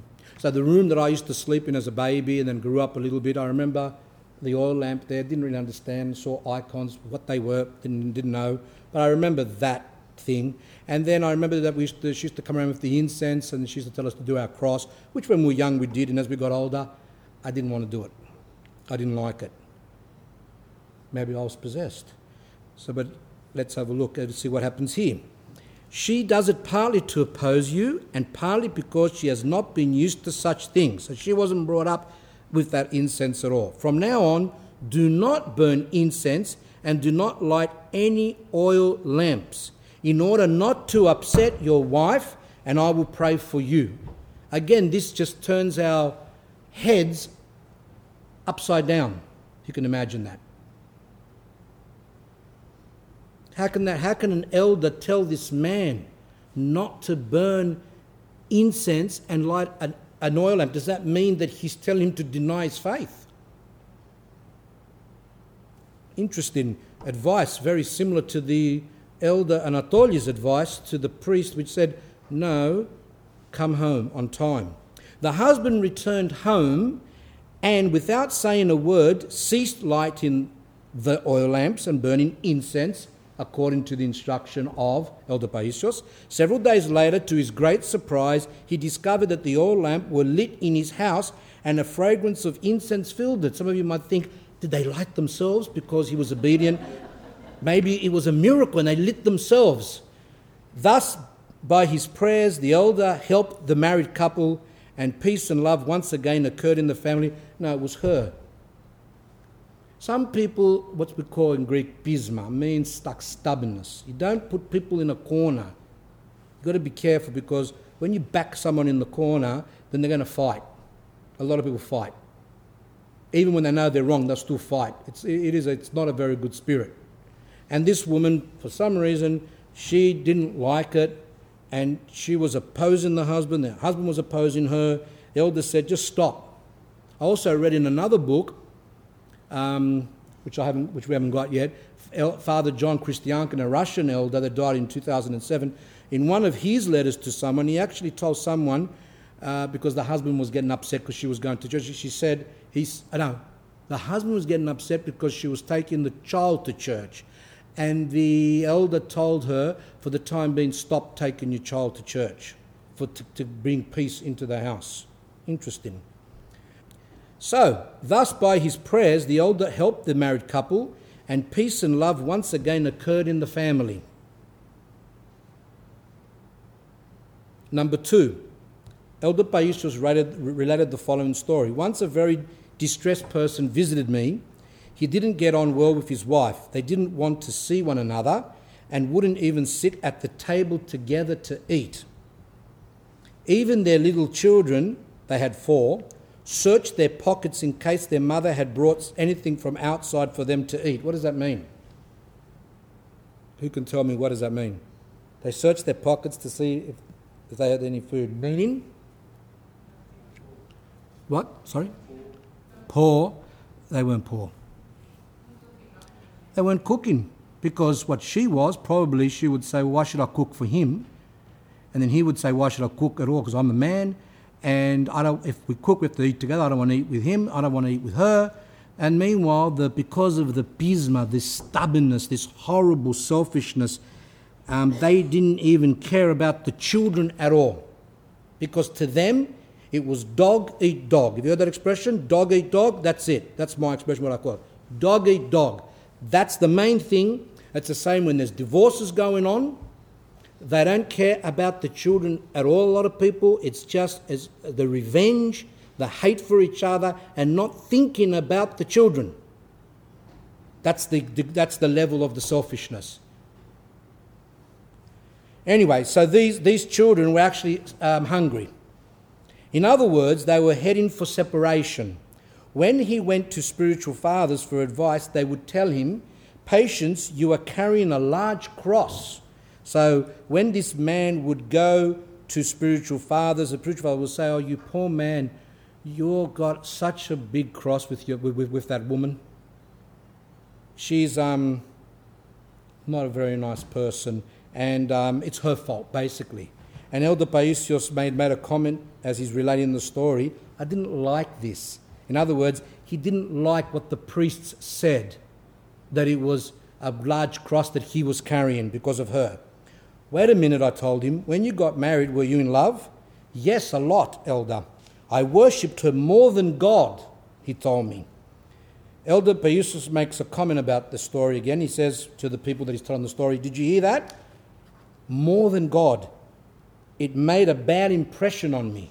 The elder was disturbed with his comment that he worshipped his wife more than God. He told me, when I was to get married, asked God that my wife be beautiful, rich, and educated. Truly, God provided. So he was a bit religious too. So he said that before he was thinking of marriage, he prayed to God and he wanted someone beautiful, rich, and educated. And he even says at the end, and God gave me what I wanted. And so he told me, says Elder Paisios, all along he was only interested in sex. Elder Paisios interprets that this person was just a flesh person. So much so that he almost lost his soul. He was in danger.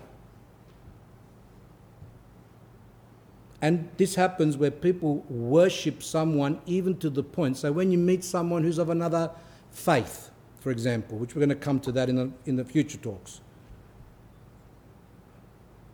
A lot of times people lose their orthodoxy because they marry someone of another faith and they go, oh no, like this young woman that rang me up, this distant relative there, where she said to me that she's met a young fellow, a Catholic fellow, she's Orthodox, he's Catholic, and she said that they're going to get married and he's okay about it. He said we can bring up the children, we can baptise them Orthodox, we'll get married in Orthodox church. I said, are you going to do the blasphemous double weddings?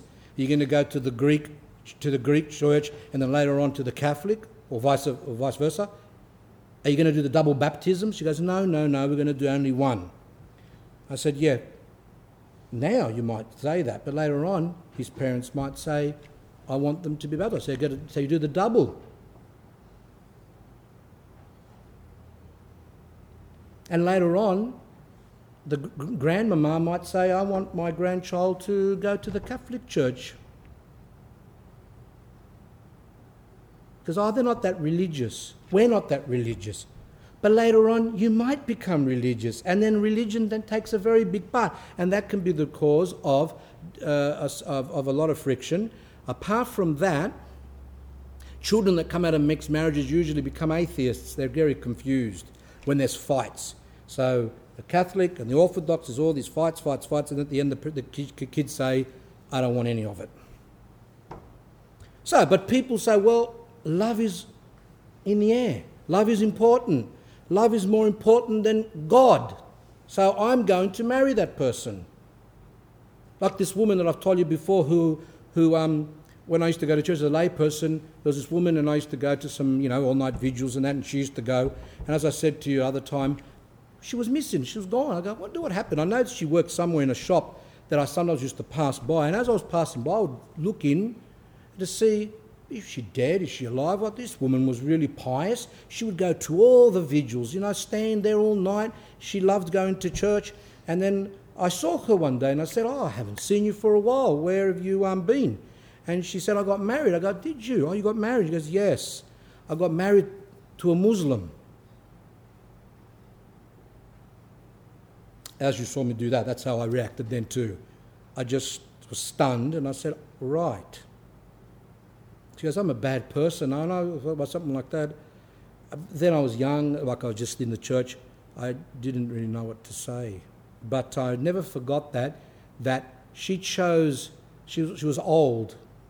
So obviously she was desperate to find someone, and someone came along, and he didn't become Orthodox, so she became his religion. So much for the all-night vigils. But love is more important, perhaps some of you might say. Love is more important, isn't it? As long as she's happy.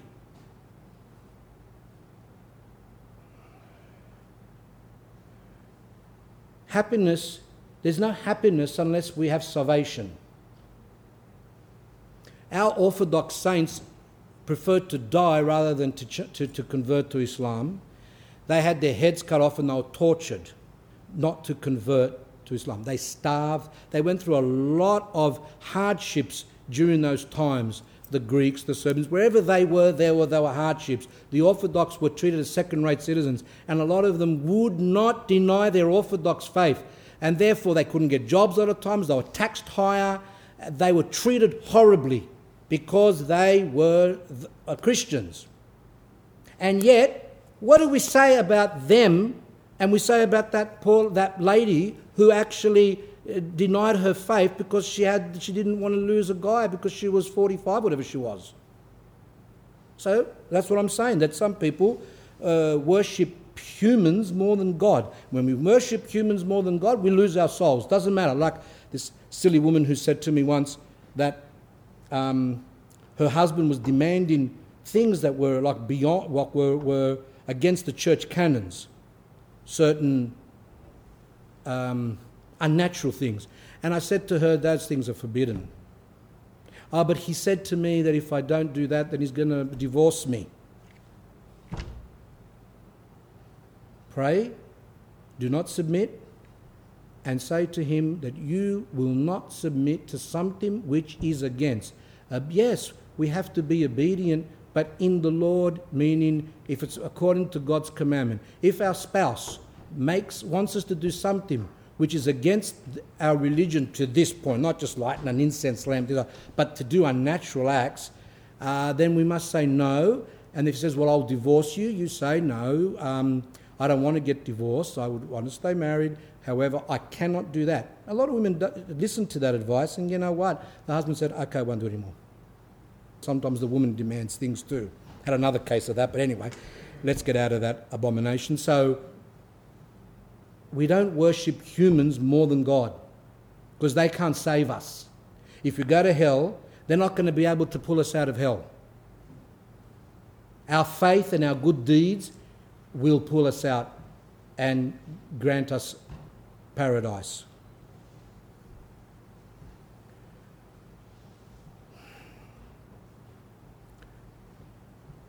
So, God took his grace from his wife in order to save him. That's very significant, those words. So God took his grace from his wife in order to save him. What does that mean? Let's go on. Well, I'll explain it to you first. I think God took his grace away means that God, whatever grace that person might have had, was taken away such that she became horrible. Completely horrible. Outside of herself. Now, how can taken away the grace from this woman be for their salvation or to save him? Let's see. I told him, Elder Basu said, what's the great cross you're carrying? In other words, what's this cross that you think you're carrying? You are to blame. You were living for your passions, and an attempt is being made for you to be healed from your passions. You lived, your whole basis of your marriage was sex and all those type of things and beauty and whatever else you wanted. That was your basis. And now God has made your wife to become the way she has become, to make you come out of that worship. That was the end of that particular story. I made a little note here. Most people today have obtained almost all they believe about love and marriage, not from the church, nor from the gospel, or through preaching, but from Hollywood films, books, magazines, internet, pornography. People look at pornography and then they try. Anyway, that's another madness in itself, which has caused a lot. I think I read, did I tell you that in America they had some, I don't know how true it is, but pretty serious. They say that 60 or 70% of marriages end because of pornography. Popular music, that's where people get their information about what love is and what's meant to, Some secular commentators, whether psychologists or sociologists, whatever, have observed that our 20th century views of romantic love may even become a threat to our mental, emotional well-being. They play, and to me they go, may even become a threat. Not to offend anyone, but so they play it down. It is detrimental to our mental and emotional well-being. Not might be, it is. And that is the reason why today people find it difficult to marry, to stay married. And even if you see couples that remain married, they have extramarital relations continually. Number 3, with his gifts, Elder Porphyrios knew what each situation required. For example, he said to one married lady, "When your husband finds himself in a difficult situation, do not say a word. Pray and ask others to pray for him, because otherwise you'll make things unpleasant for him.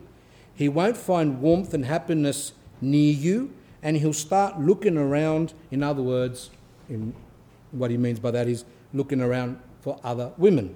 He would each time make recommendations according to the situation which contributed to the peace of that particular family. So this woman, the husband was in a difficult situation. What is that? He was doing something which wasn't right. And in this particular situation, Elder Porphyrios advised this woman and said, don't say anything to him because you're making him worse, and by nagging him or going on and on and on, you're going to make him not want to come home, and then later on you can make him go with other women. So he said, just pray. Sometimes, who said it? I think I remember some elder that I read, the elder said, to your children, even though this talk's not about children, but it was good, speak less, pray more. Today people speak but don't even pray at all. But he's saying, these elders say, speak less to them, because you only make them worse sometimes, but pray more. And you'll find that the prayer is more powerful than even words. And that's what he's saying here. Pray for him yourself, and get others to pray for him. Ask priests or monasteries to pray for your husband, but don't you go directly against him, because it could cause a problem for this particular situation. In other situations, sometimes the elders say to people, to husband and wife, well, you can correct them, which we'll see later on. Number 4, this letter comes from Christ in our midst. Now, this book,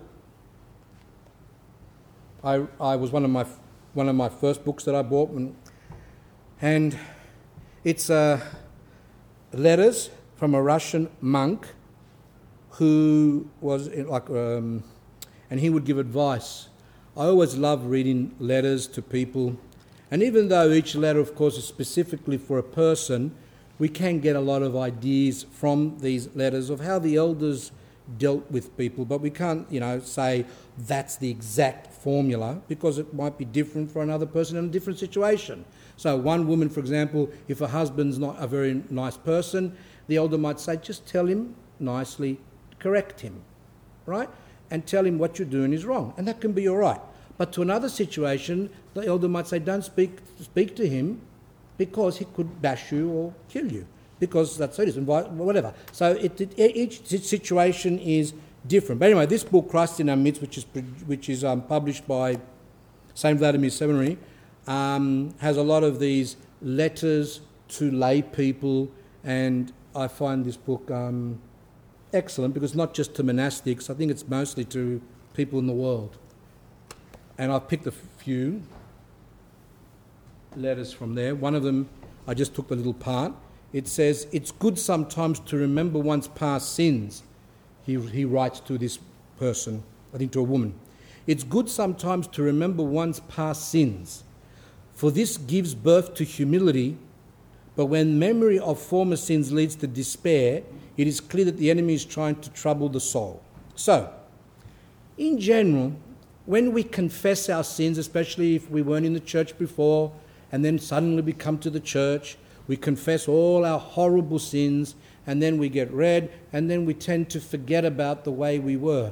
Now the elders say, no, we should think about what we did, because that will give birth to humility. We'll say, look how I was, and look how from God's mercy I came out of those sins. However, the elder's saying here, but if the remembrance of your sins brings you to despair, meaning that you feel, I'm not going to be saved and all that, then he said that this is the devil troubling your soul. In that case, stop doing that. Also, the elders forbid to bring to remembrance sexual sins, because when you bring to remembrance those sins, then that can make the passions in the person to reignite and cause problems. So that's another thing. But like, for example, say before we came to the church, we were cruel to our father or mother. Our mother wanted help, and we didn't, because we preferred to go out with our friends. It's good for us to remember that and say, I didn't even help my mother and she needed my help. And that brings humility. Now, some of you might have read and said, well, if I've repented and I've confessed, it means that the sin's gone, it's gone.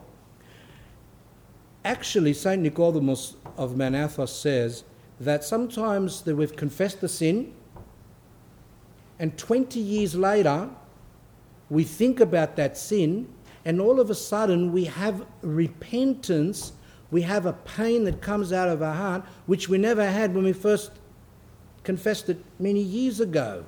We might have said it verbally, we might have been a little bit troubled by it, but then 20 years later, all of a sudden, you think of that sin and then have this pain. St. Nicodemus says, go confess it again, because now there's repentance connected to it, and there's no reason why you can't confess that again. But say to the spiritual father, look, I've already confessed this, but really it's hit me now. And he's saying all this is good because it brings one to humility. If your husband stumbles, be patient and do not be upset, but pray more zealously. Remember that you too have stumbled. So when we remember our sins, and then we see someone else, like the spouse, fall into a sin, we say, well, that person fell, but I fall as well. So that helps us not to become judgmental.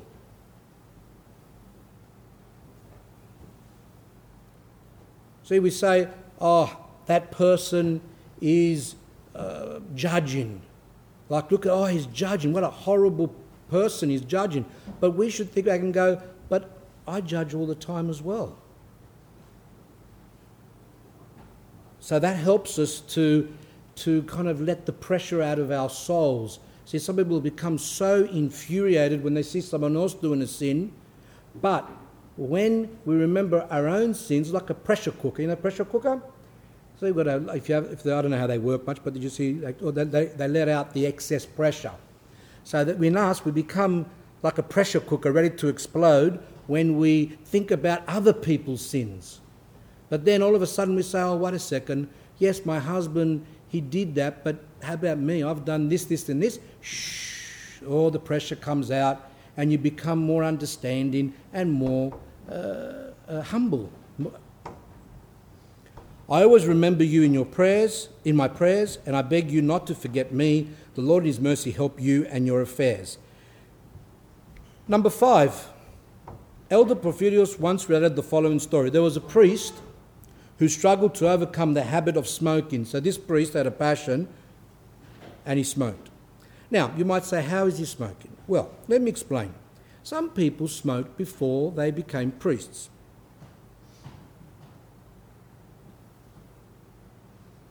And later on, when they go through the pressures of the priesthood, bringing up their own family and the priesthood and the temptations, a lot of times a person can go back to the passions which they once did years before.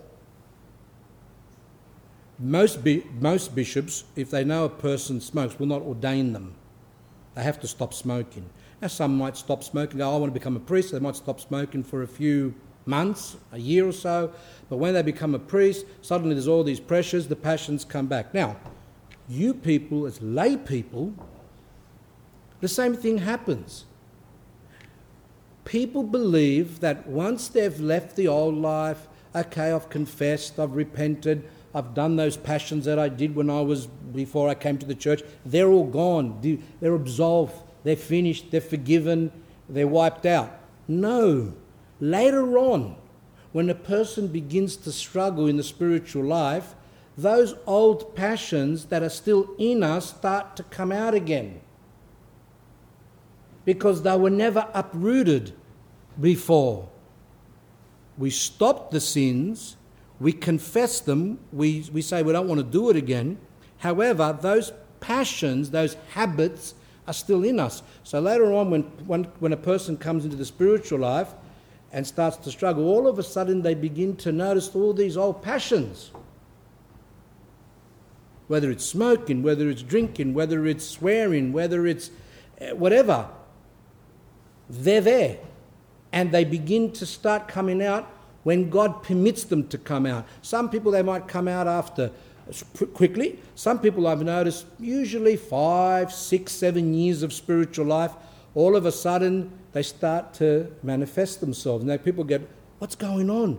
I'm becoming worldly again, or something's wrong with me, and they become shocked and they become despaiриsh. And instead of running to their spiritual father so the spiritual father can explain to them that spiritual life, you've got to fight these passions, they become hopeless and then sometimes fall away from the church because they think, but I used to do that and now I'm such a pure person, how can I be doing that thing again? See, all this is wrong views.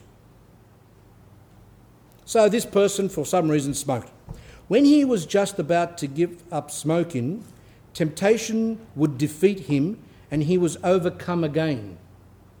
He had tried to give up smoking often, using different methods. Each time he failed. Remember other examples that I've given where there was even a priest here in Australia who, some reason, he started drinking. I think it was health reasons, as I said before, something to do with breathing problems, I don't know, and the alcohol helped a bit. Anyway, that person would become slowly, because he had to drink, just like someone that's going to go on medication, and then after some while they can say they're in pain. So they take those really heavy painkillers. They can become addicted to them. And all of a sudden they're drug addicts. These people that were normal people, but because they got so much pain and they took these pills, those ones that are very addictive now are the what are they? The Oxycontin, that's all those pills, very addictive, codeine and things like that. And some people are very sick and they might have to take some sedatives. And then they're taking the sedatives and they can become addicted to that as well. And what happens is that these people, if they're still leading Christian lives, can be humbled by these problems. Like that priest was humbled by that problem. And that beautiful example that I read to you many years ago of that there was in a monastery, there was some priests serving. I think there was I forgot now whether it was a deacon or maybe a priest and another priest. And there was an elder there who was observing these priests. And he noticed that a lot of the priests, as they were standing around the altar, had dark faces. But they weren't known for any passions. They were just ordinary priests. But he noticed that there was another priest there who was known for being an alcoholic. He had an alcohol problem. But for some reason they still let him serve. The saint noticed that his face was shining like an angel. His face was bright. He was filled with grace, even though he was an alcoholic. Why? Because that person's passion, for whatever reason, he didn't like it. He was humbled by it. He would repent. So while he was serving, he was saying to himself, how unworthy I am to be serving in front of God's altar, and how this is really wrong. Lord, have mercy, forgive me. And all that prayers helped him to gain the grace of God, because God gives his grace to the humble. While the others who were who might have had other passions that weren't visible to people, they might have had hate in them, or jealousy, or pride, which is not absolutely visible as this guy, which is an alcoholic, then those people did not have that same humility. And that's why the saints say sometimes it's good to be open about our passions. Don't hide them. Just say to people, yeah, I've got I remember years ago I was in somewhere, I think in Greece, and I was speaking to a bishop. And I was saying we're talking to the bishop, and because he had a weight problem, so did I. And we're talking there, and I said to him, "Oh, Your Eminence, maybe your weight problem comes from hormones, from a hormone problem." He goes, "It's because I like eating." I found that refreshing. I found his humility and his openness to be refreshing. And I find it very stifling when people are always scared to say their faults, always hiding, always dodging. So someone might say, "Oh, I'm on a diet. I'm on a diet now. I'm going to do it this time. I'm on a diet." So, for example, then all of a sudden you go into the shopping centre and there they are eating a beautiful custard tart, and you go, "Oh, hi," and they go, "I bought this for my mother." Is your mother in your mouth because there's all custard tart there? It is actually, you think it's funny, I know, but it's sickening. Be open, because openness gives humility. Don't hide too much. Obviously, sexual things, you don't go and tell people your battles with those things, but that's a bit ridiculous. But we're talking about general things. You can say, for some reason I just don't like that person. And then you say to the person, "You know why? I think I'm jealous of that person." What's wrong with that? That's why I don't like that person. And you open about it and say it's wrong.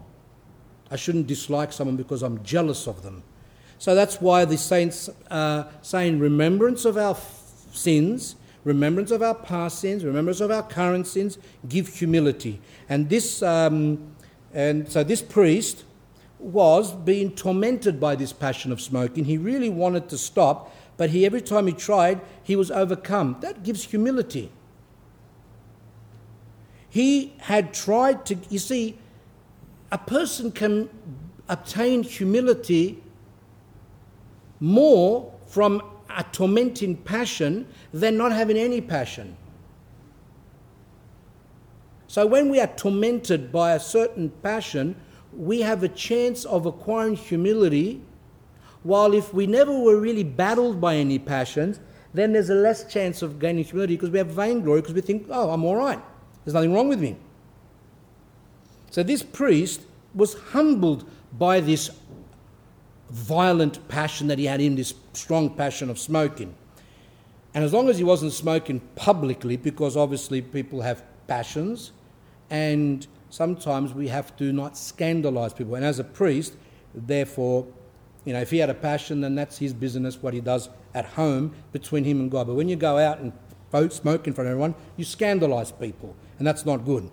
So this continued until the priest visited Elder Porphyrios one day. They talked about different subjects. When they began talking about the priest's family situation and about certain differences that he had with his wife, Elder Porphyrios told him that the reason for the friction with his wife was the fact that he smoked.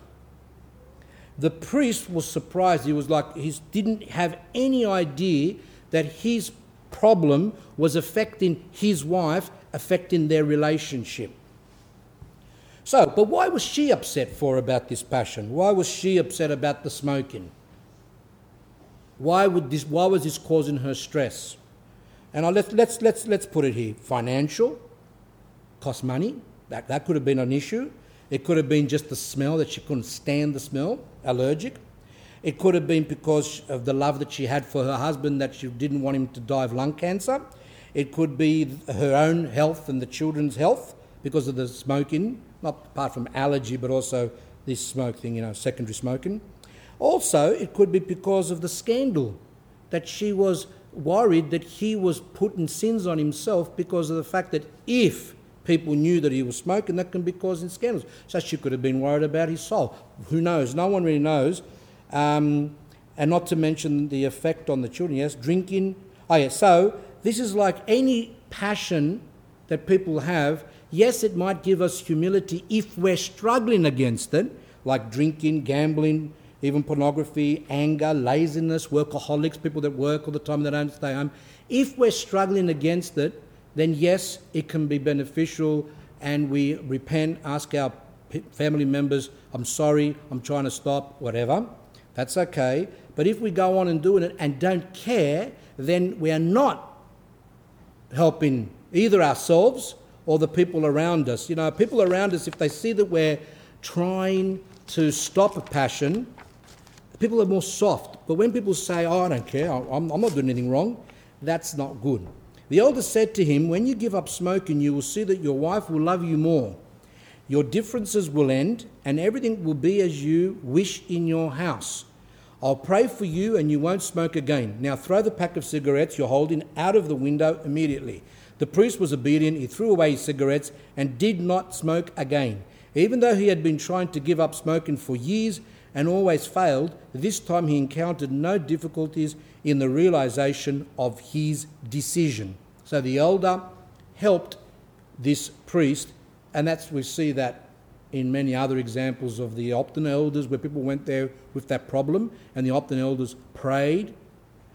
And also I think a lot of people went to Elder Paisios that had the same problem. Is this Elder Paisios? No, this is Elder Porphyrios, yeah.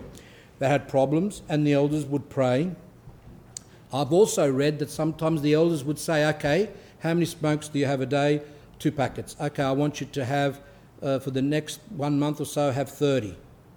And then for the next couple of months, then drop it down to 25. The next couple of months, 20. And then after about a year, then you could do it so slowly. Sometimes they do it like that, and sometimes it just stops.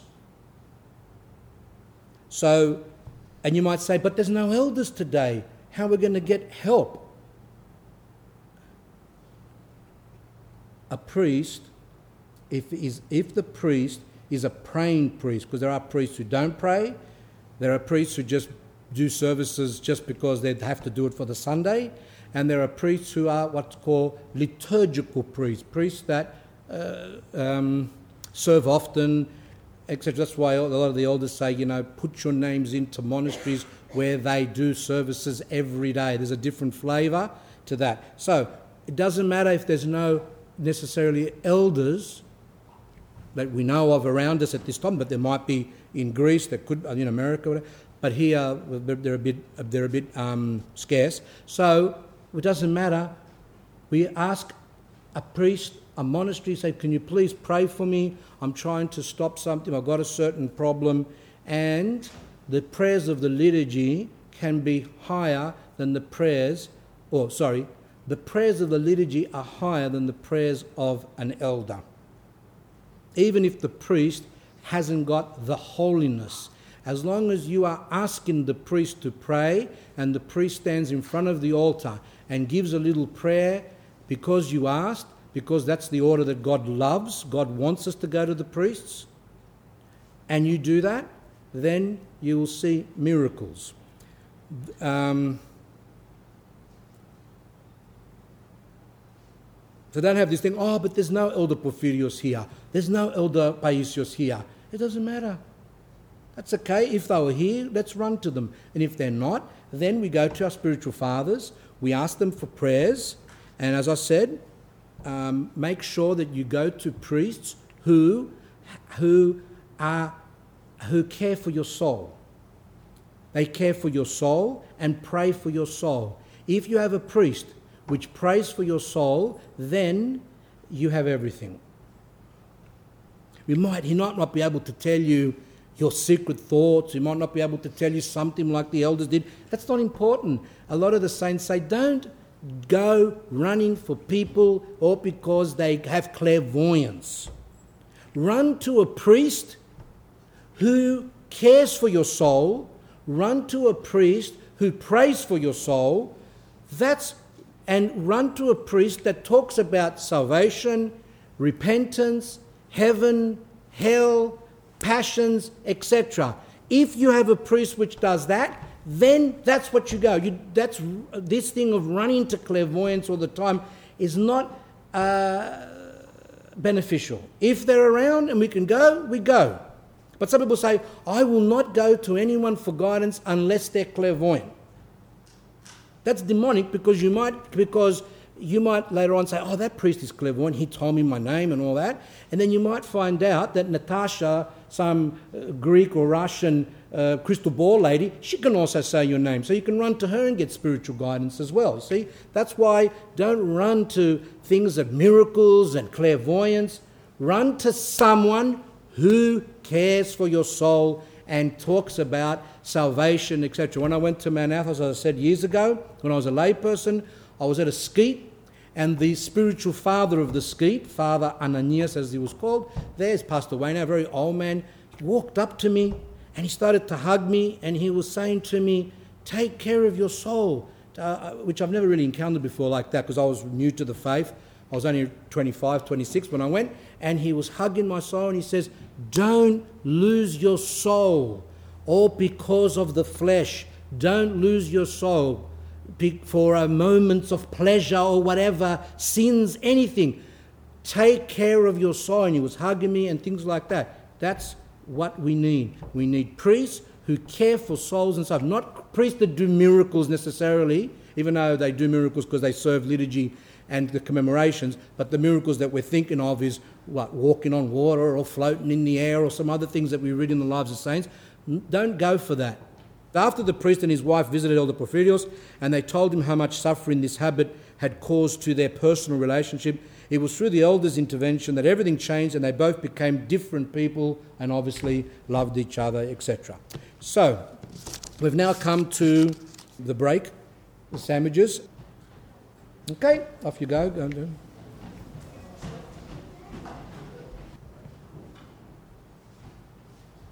I had a thought just now during the break, just something for you to think about. I said before that some people have had an accident or they've got some extreme pain, and as I said, they've become addicted to some of those drugs, and some of those drugs have very bad side effects, aggressiveness, paranoia, a lot of things.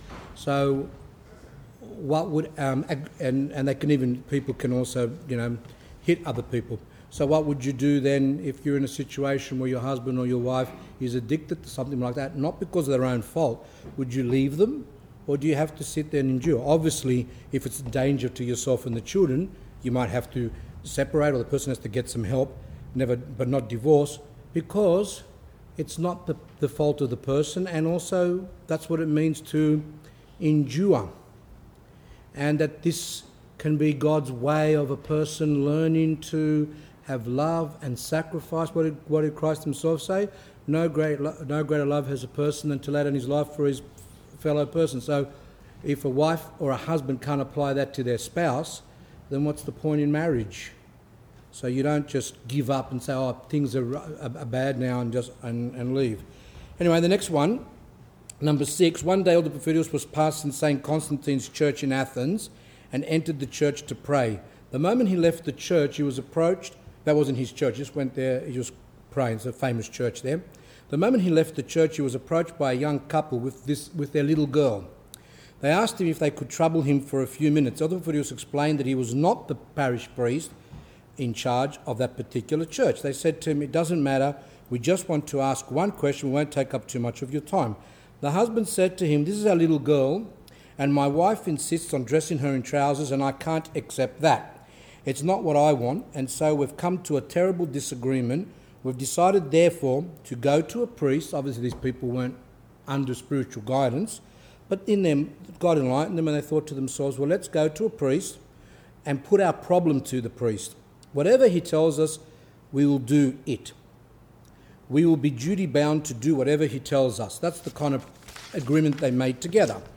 And because of that promise that they made, or that kind of thing, agreement they made with each other, because they were fighting and bickering there, and they had that humility to say, look, the man's not going to give up, the woman's not going to give up and say, well, let's let a third person decide for us.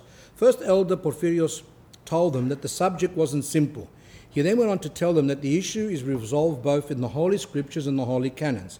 It is also resolved naturally by nature, given the fact that the woman doesn't have the same nature as man. She differs from him bodily and spiritually. So physically, a woman is different to a man, and spiritually there are differences. This difference is emphasized by dress. Since a man's body is formed differently from a woman's, he quoted Deuteronomy, which is in the Old Testament, which forbids men to wear women's clothing and women to wear men's clothing. And here's the quote, just for you to know. It's Deuteronomy chapter 22, line 5. A woman shall not wear anything that pertains to a man, nor shall a man put on a woman's garment, for all those who do so are an abomination to the Lord our God. Now, some people can take that and say, well, there are many things in the Old Testament which we don't apply anymore. For example, it says that you should stone someone if they do certain sin. If a woman is found with another man or something, if they do other things. There's all these punishments in the Old Testament, and a lot of them was to do with stoning and killing and things like that. So people say, well, because that's said in the Old Testament, it doesn't mean that it's going to be applied now, in our times, because a lot of things are in the Old Testament which we don't apply, which we don't use. But it's not only in the Old Testament, but it's also in the holy canons of the Church. So the 62nd Holy Canon of the Sixth Ecumenical Council directs, quote, no man shall wear women's clothing, nor women men's clothing. And also, St. Nicodemus, who put together the Rada, that's the book of canons and rules and all that, in Greek we call it the Pedalion, in English the Rada. The Rada is the part of the boat which guides the boat, and that's the same as the canons of the Church guide the Church to know what to do and things like that. There, St. Nicodemus writes a whole comments on that topic to do with that. Elder Porphyrios explained to the couple that male clothing psychologically influences women's nature to the point where she will start behaving like a man, something against her nature. Naturally, the same thing occurs when men wear women's clothes. Now, some of you might get offended and say, what's going on? We're going back to the Dark Ages, etc. Now, this might also just be one elder's opinion. The reason that I use the elders is because they are enlightened, and what we notice is it's not just an elder of Greece, but it's many elders in Greece. All the elders in Greece, elders in Romania, elders in Bulgaria, elders in Serbia, elders in Russia. There is a consensus. They all agree on that topic. Now, if some women want to go against that, that's up to them. But when an elder speaks, and especially one like we say that Elder Porphyrios, it's one of the greatest elders that Greece has had. Like they said that it's very rare that a country produces an elder, and he's one of them. It's a very, very high spirituality. Now he says here that when a person wears the opposite sex, the clothing, they take on the nature of that particular thing. So if a man wears women's clothing, he acts feminine. If a woman wears men's clothing, then she acts masculine. I have read this a number of times from a number of holy elders. Now, a lot of you, unfortunately, some of you, a lot of you, whatever, watch those. I've said this before about those Emmy Awards and all those things where the women come to collect their prizes, that statue, whatever it is, some object there which doesn't look like anything, and you see them there. How many of them come up in their pants? They all wear dresses. Why? Because they want to look feminine on the night. Now we know that there are some politicians, for example, or some other famous people in America and here that wear pants a lot, and you notice that they lack femininity. And this is the point that Elder Porphyrios says. And a lot of these saints, that when a woman wears pants, they sit like a man, even though their anatomy is different, and they act masculine compared to when a woman wears a so when women go up to get their awards, whether it's, what's that name, Nicole Kidman or whatever, all those people, they want to come up with their beautiful clothes and looking elegant and coming up in front of the whole world to get their prize. They're not going to come up in their jeans to come up to get their prize. See? So they want to look feminine. So that shows the point that even they themselves know that the one does not go to... When a person does not wear the right clothing, they do change their personality. Elder Porphyrios stressed that women are not allowed to wear men's clothes, men are not allowed to wear women's. The couple agreed with his conclusion and left greatly helped by this chance encounter with the elder.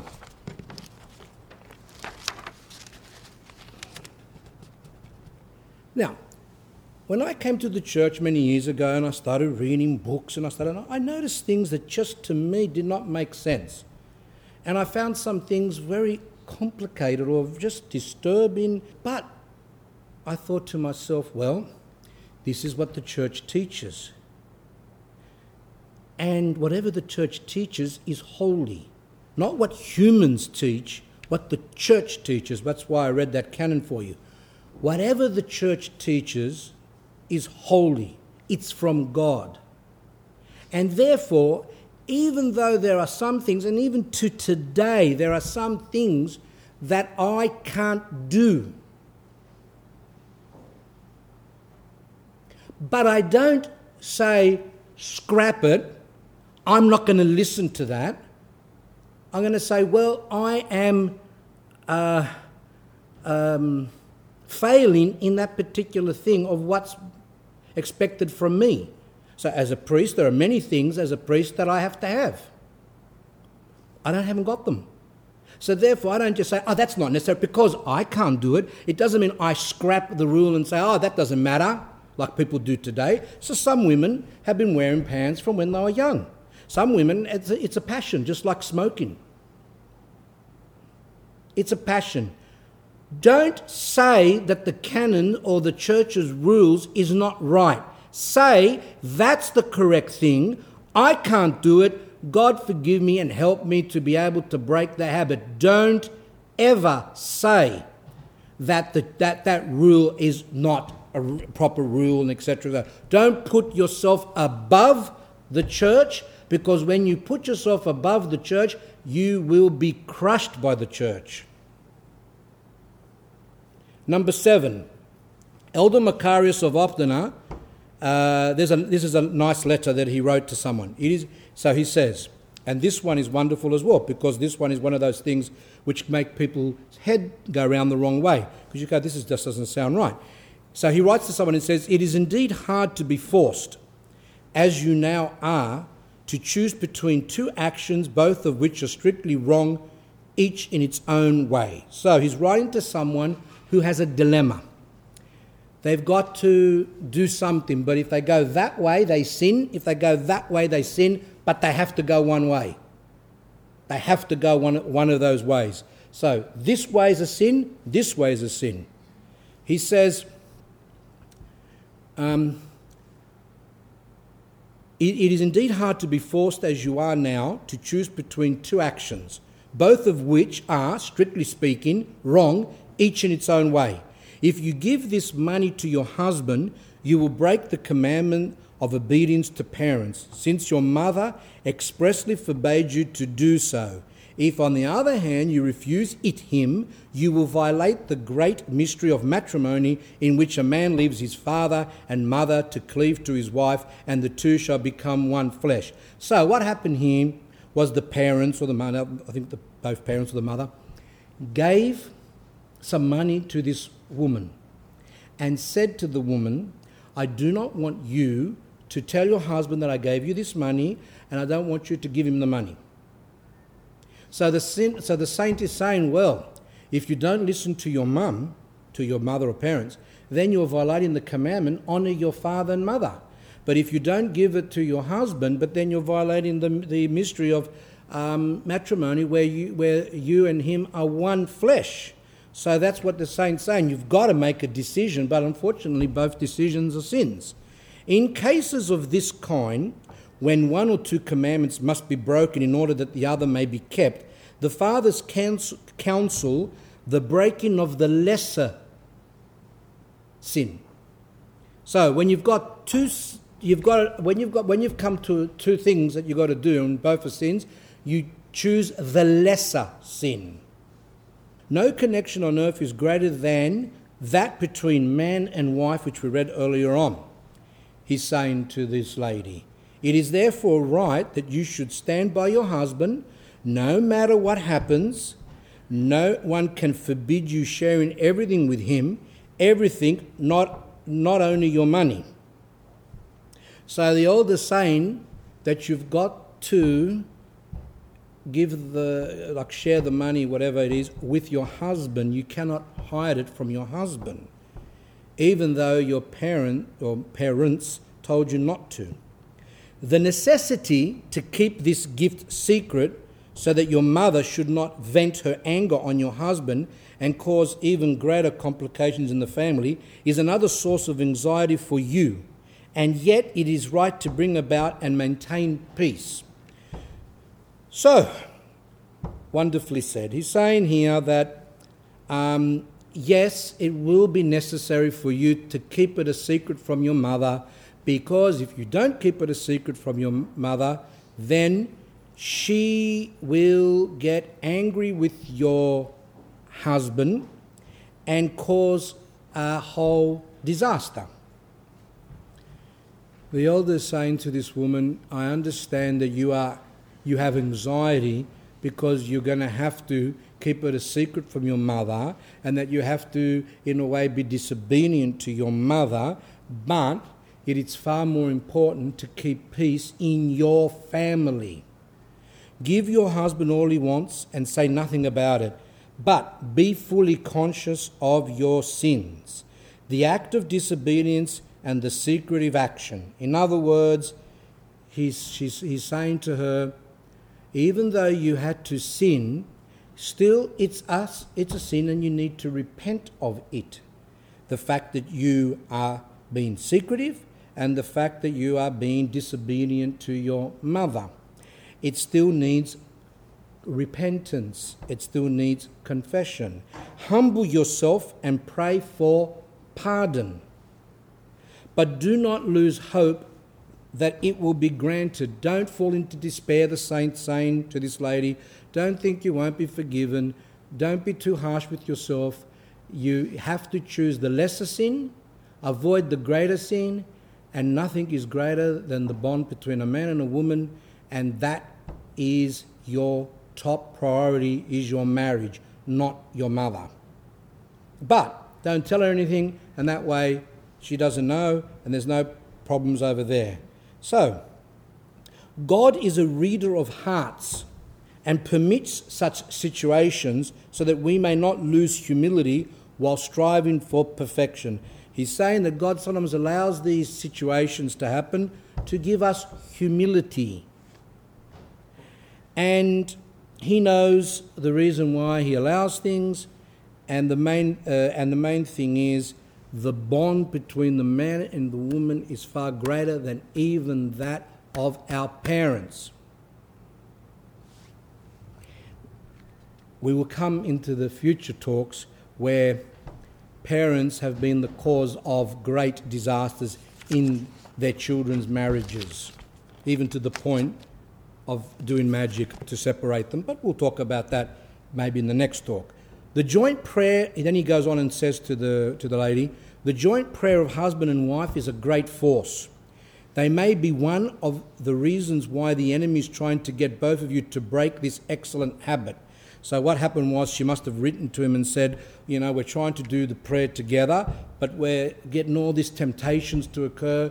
And he's saying nothing. It's such a powerful thing for a man and a woman who are one to pray together, and it's for this reason that the devil is fighting. One more temptation which God permits so that you should learn to overcome it, and come out of the testing stronger than before. God allows the temptation to occur. God allows the devil to tempt the couple so as they can see how hateful it is to the devil for someone to pray together. And that says to the people, well, if he's so much against this joint prayer, then it must be very, very special and powerful. I'm going to force myself. We should force ourselves to do it. And even though sometimes it's like hell on earth, and I know this because people have said it, and I know from self-experience, that you can try to be doing prayers with someone, even in a monastery, whatever, and it's like the hell opens up, and it's such a torment. Everything from anger to thoughts to irritation to salivas to why did you move and why did you do that and why are you sniffling and why are you scratching yourself continually, and stop that, and I'm not going to pray with you. And you might think it's funny, but it's not. That's actually how it goes. It becomes like you're a mental. Sometimes it can come like you actually think you're mental. And that's because the demons will bring every single type of temptation on that couple or on the monastery, whatever, to stop that prayer together. United prayer, what's called this prayer together, is very powerful. And that's why I've noticed hardly not many husbands and wives pray. Of course, there are in Greece a lot of pious couples which pray together. And there are even some here that pray together. They are giants. If they get through all those temptations and they can keep it up, they are giants, spiritual giants. One more temptation which God permits so that you should learn to overcome it and come out of the testing stronger than before. Remember that under all circumstances, humility is your surest weapon. On Mount Athos, when there's going to be a vigil for a big feast day, a vigil could be like could be like Christmas or the Nativity of Christ or some other big feast. Vigils over there can last 14 hours long. They start in the evening and they go right to the next morning. About 14 hours, 12, 14 hours. And just before the vigil, all of a sudden the monastery is being bombarded. This happens even today. The monastery is being bombarded, or what the word is, with rocks. And monks begin to have fights and problems. And there's just rocks flying everywhere and things like that. That's the actual demonic forces that are causing chaos so as not to allow that vigil to go ahead.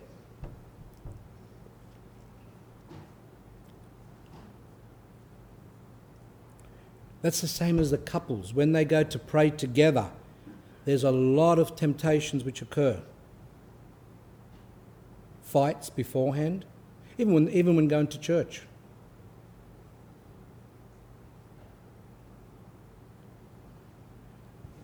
Number 8, a spiritual child of Elder Epiphanios remembered the following.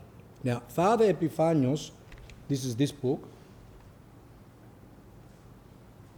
which is a book produced in Greece, but they've translated it into English published by Orthodox Kypseli, Counsels for Life, from the life and teachings of Father Epiphanios. He passed away, I think, I met him once. I went over, not that I got much out of him because of my own depthlessness, but anyway, I did meet him. And he was a very famous spiritual father there, very strict. And there's some nice advice that he gives here in this book. And it says here, a spiritual child of Elder Epiphanius remembered the following. Once when I had visited Father in his house and we were conversing, he received a brief phone call.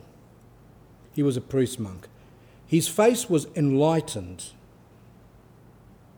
He gave out a sigh of relief, and hanging up the phone, he got up right away, went to his icon stand, made 3 deep prostrations and said, "Glory to thee, O Lord, I thank thee, my God."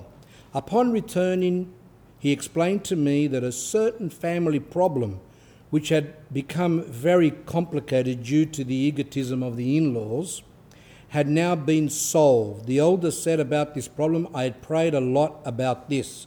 Why I use this example is to show you how important it is to seek prayers of spiritual people, and that sometimes there are situations which seem impossible. It seems like there is no other solution.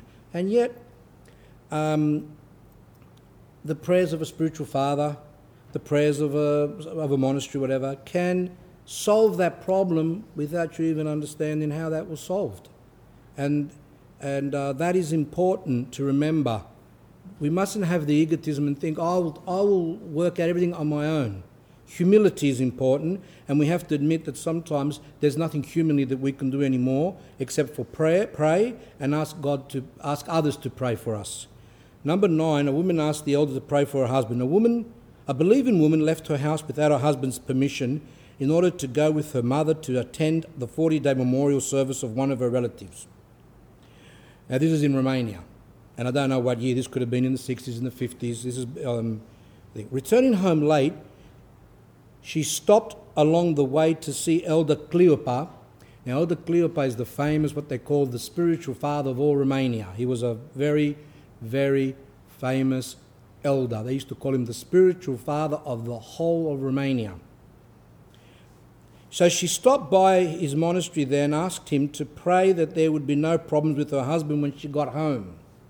Now, some of you might ask, why does she need permission? Why this, why that? We're coming to that in later on talks about obedience to husbands and all these type of things.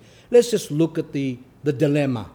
Now, whether this husband was aggressive and he was going to hit her, whether it's, I don't know. All I know is she was scared to go home because of her husband. Whether her husband was a believer, whether he was not, I don't know. That doesn't say. So it just says that she was scared. And she stopped by and said to the elder, "Please pray," asking him to pray that there would be no problems with her husband when she gets home. Father Cleopa answered calmly, "Go in peace and without fear, for when you arrive home you will find your husband on his knees in front of the icons praying, and he won't say anything." Indeed, when she arrived home, she found her husband exactly as Father Cleopa had predicted.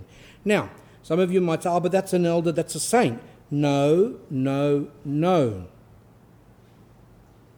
I have seen similar situations of people who were in some difficulty with no solution, as I said, or some problem, and then they asked for prayers, and it was a 360 turn, just a whole change. Humility is what's necessary. If a person has humility and they go to a priest or ask a monastery or whatever and ask for prayers, then God will grant blessings and solutions because of the humility. Number 10, Elder Macarius of Optina. This is another letter to someone else.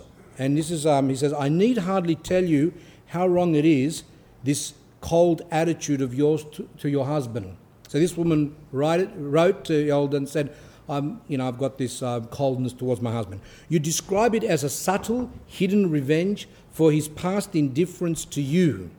And you are yourself quite clear about it being a sin." So she actually admitted to the saint, to the elder, that the reason why I'm cold towards him is because I remember in the past that he was indifferent towards me, didn't care about me.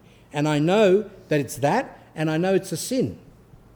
But surely, having seen this and stated it, you must on no account accept the situation as inevitable, saying as you do that although you deeply regret it, you can do nothing about it. So this woman said, "I can see it's a sin. I know why I'm doing it, but I can't help it. It's just meant to be," or something like that. And the elder's saying, "No, that's not how you should be. or because it's strong in you, it doesn't mean that it can't go away and you've got to fight it. This cannot be true, and is a very wrong attitude to take. I was dealing with this woman who had a husband the husband had certain faults. He was just an irresponsible type of person, didn't care about the children much, and just led his life, which was selfish person. And the woman was very upset about it and things like that. And she pointed it out to him and said, look, you're selfish. And he said, that's the way I am. And this person was a church person. And he goes, that's the way I am. I can't be anything else. I can't stop it. And he didn't care. And I spoke to the person. I said, that's not correct. That's satanic. That's another satanic thing. That is demonic to actually have that attitude. So are you saying that God does not have the ability to change you? And he goes, but yes, he can. So I said, then why are you saying that for? And he realised his mistake. And then he started to do some struggle, and lo and behold, he did see how bad it was in him. Because when you don't struggle against something, you don't really think, you go, I've got that problem. But when you start to struggle, then you see how ferocious it is, how powerful it is. And this gives humility and goes, it's really strong in me. It's really, really strong in me. Help me, which before he never said that. He said to his wife, forgive me. He never said that before, because he made an attempt to struggle with that passion.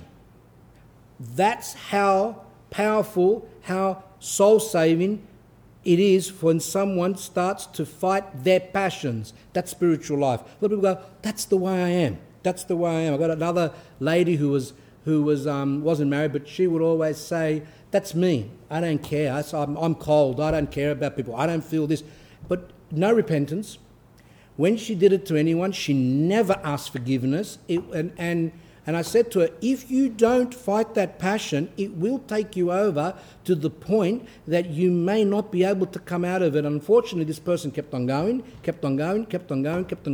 And to the time that I knew her, for many years, completely, as we say in Greek, anestheti, which means completely, what's anestheti? What's it in English? Insensitive 100%. Didn't care and said, that's the way I am. That's the way I am.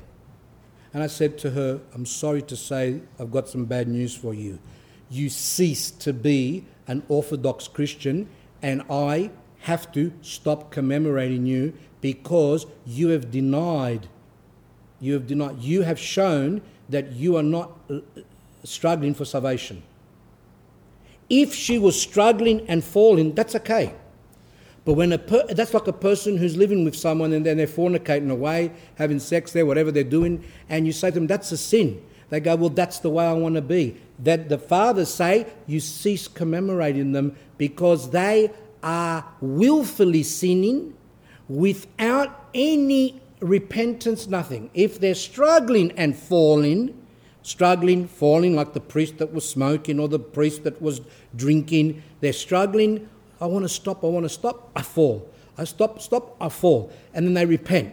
And then they get in more humility. And they're praying to God, please forgive me, please help me, please get me free of this passion. That's okay. That can make a person holy.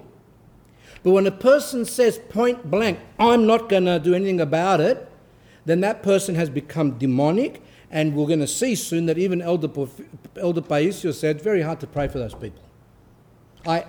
As I told her straight out, I ceased to commemorate you. And didn't care.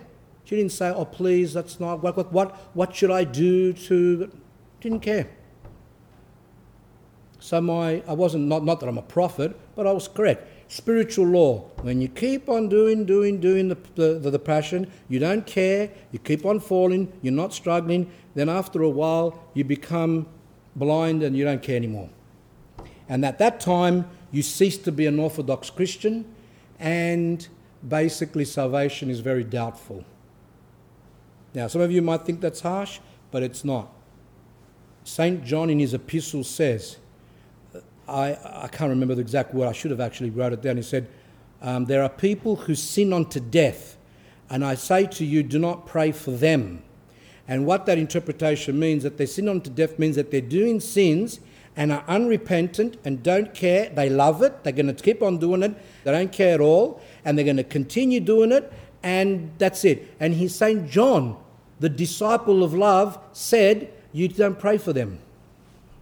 Now, some of you might say, oh, but I remember reading some saints that prayed for unrepentant people and they repented. Yes, Elder Paisios did go through that. He actually said that those type of people like Saint Paisios the Great, some of these great desert dwellers, had a special grace that they could actually pray even for the unrepentant, even those in hell, Hades, to get them out. Very exceptional, but even some saints that are holy don't have that ability to be able to change an unrepentant person or even to get someone out of Hades. It's very serious. We all have passions as long as we're struggling. When we struggle against them, struggle, fall, fall. That fall and struggle and fall again, that gives birth to humility. Humility gives birth, or what we say, pulls down the grace of God into the soul of the person. That would be far superior even if someone keeps all the fasts, even if someone does all these great prayers, but they got vainglory like the Pharisee in the Christ parable, the parable who went and said, oh, thank you, God, that I'm not like this and I fast twice a week and I give my money to the poor, who was a Pharisee, and God said he wasn't justified. But then in comes the publican, who was full of passions and full of sins and still obviously falling, and he said, stood there with his head down and beaten his chest and says, God be merciful to me, a sinner. And he left the temple justified, while the other one who did everything perfectly was not justified. So, what does that mean? It means that it doesn't matter what passions we have, it doesn't matter how many sins we've fallen into, we just keep on going and asking God continually for mercy. So when a disciple went to an elder and said, Elder, I struggle and I fall. And the elder said, well, get up. But he goes, but then I fall again. He goes, get up. But then I fall again. He says, then you get up again. But how long? He goes, until death comes and finds you getting up, then you'll be saved. So, I went off track a bit there, but this cannot be true and a very wrong attitude to take. Remember what marriage is, a sacrament. Remember that the first obligation of a man and a wife is to love each other and be completely loyal to each other under all circumstances to the end of their days. Paradise on earth, a husband and wife to be struggling to love each other and to be loyal to each other to the end of their days. Is it against this man to whom, in God's sight, you owe the wholeness of your love and loyalty? Is it against him that you have had for many years and still have an evil feeling of cruel revenge? Pray that you may be given the strength to forgive all those who have trespassed against you, and that your own trespasses may be forgiven you. So we're demanded from God himself, where he said, the Our Father, and forgive us our trespasses as we forgive those who trespass against us. Then that should be applied even more in the family situation with the husband and wife. How is God going to forgive the husband if he doesn't forgive his wife? And how is the wife going to be forgiven by God, her own sins, if she doesn't forgive the sins of her husband? So from all of the above 10 examples, there is one common theme. What is it? The guidance and prayer of a spiritual father, and the prayers and help from monasteries and elders, etc. That's the common theme. Every single one of those examples has to do with getting help from elders or from a spiritual father. It's important to have that help. How can a married people come together with no help? How do they go together towards marriage without any aid?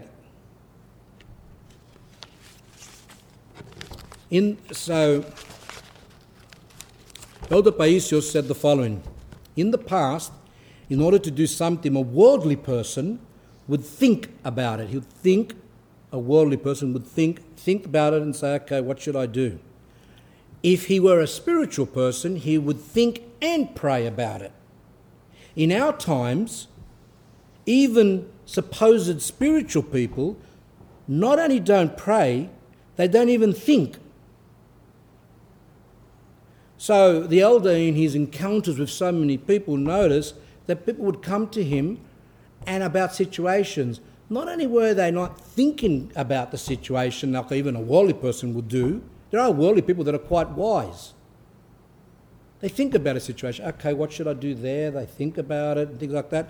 And that's half of it. And then a spiritual person is supposed to pray about it as well. In fact, this frequently involves serious matters. In all circumstances, before we act, we should say, have I thought about this? Have I prayed about this? I remember once a few years ago, there was a situation where there was a couple and they were having an argument. The argument was whether to go away for a holiday. The husband wanted to go away somewhere, I don't know where, to somewhere. Where was it? Maybe Queensland, somewhere, I'm not sure. And the woman said, we shouldn't do that. Husband says, why is that? Because we've got a big loan. What are we going to do? Going to go up there and spend $5,000. What for? Let's save and put ready for the loan. And the husband, really, like he's 13 years old, and he's just saying, oh, well, I want to go to Surfers Paradise and swim. The wife said, but there's beaches in Sydney. There's the beaches here in Sydney. We can go swim there. No, but I want to catch the plane and pay $600, and I want to go and stay at a resort where you pay $600 a night.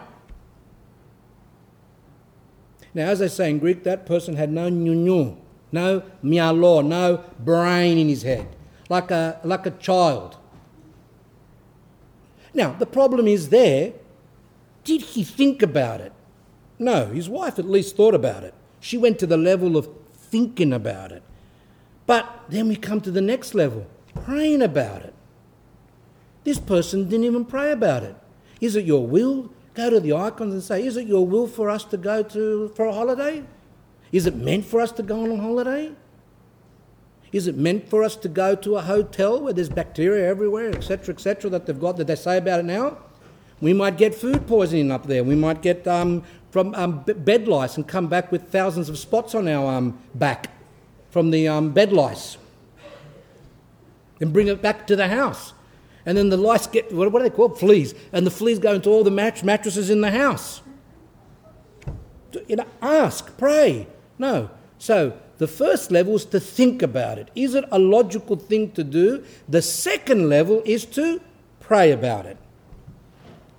When someone acts, I'm amazed sometimes when I meet worldly people in my journeys around here, whatever, and you meet some people and they speak, and you speak to them and they talk about their lives, or whatever, and I'm surprised that some of them, they're not religious, they're not Orthodox, they're not even, some of them aren't even Catholic, they basically don't even believe in anything. And yet, at least on the level that when they say, okay, well, we're not going to go on a holiday this year because we're going to put the money to that and we're going to pay more for that, whatever. All these things, they're thinking things out. They don't say they're going to pray about it because they don't believe. Even though some even if they don't, they might even actually say, oh, well, God will help us. Even they might slip that out now and then, which we'll see. But Orthodox Christians sometimes don't even think. So thinking is the first thing. We've got a mind. We use our mind. And then we also got the spiritual where we pray. Now let's see what he says. In all circumstances, before we act, we should say, have I thought about this? Have I prayed about this? When someone acts without thinking and without praying, he acts satanically, Elder Paisios says. A person, an Orthodox Christian, who does not do that, think it out intellectually, and pray about it, acts satanically.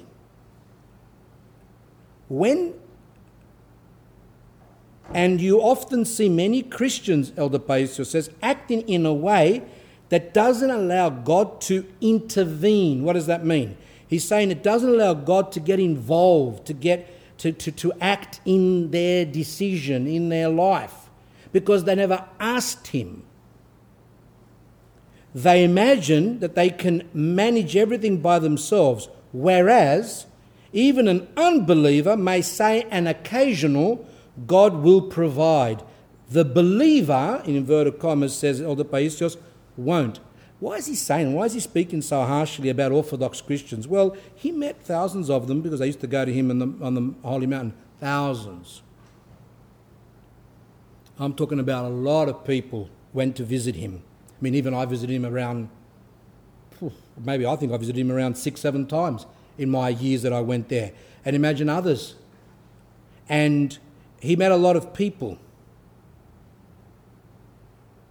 I remember I went to him once and I said to him, I'm thinking of doing that.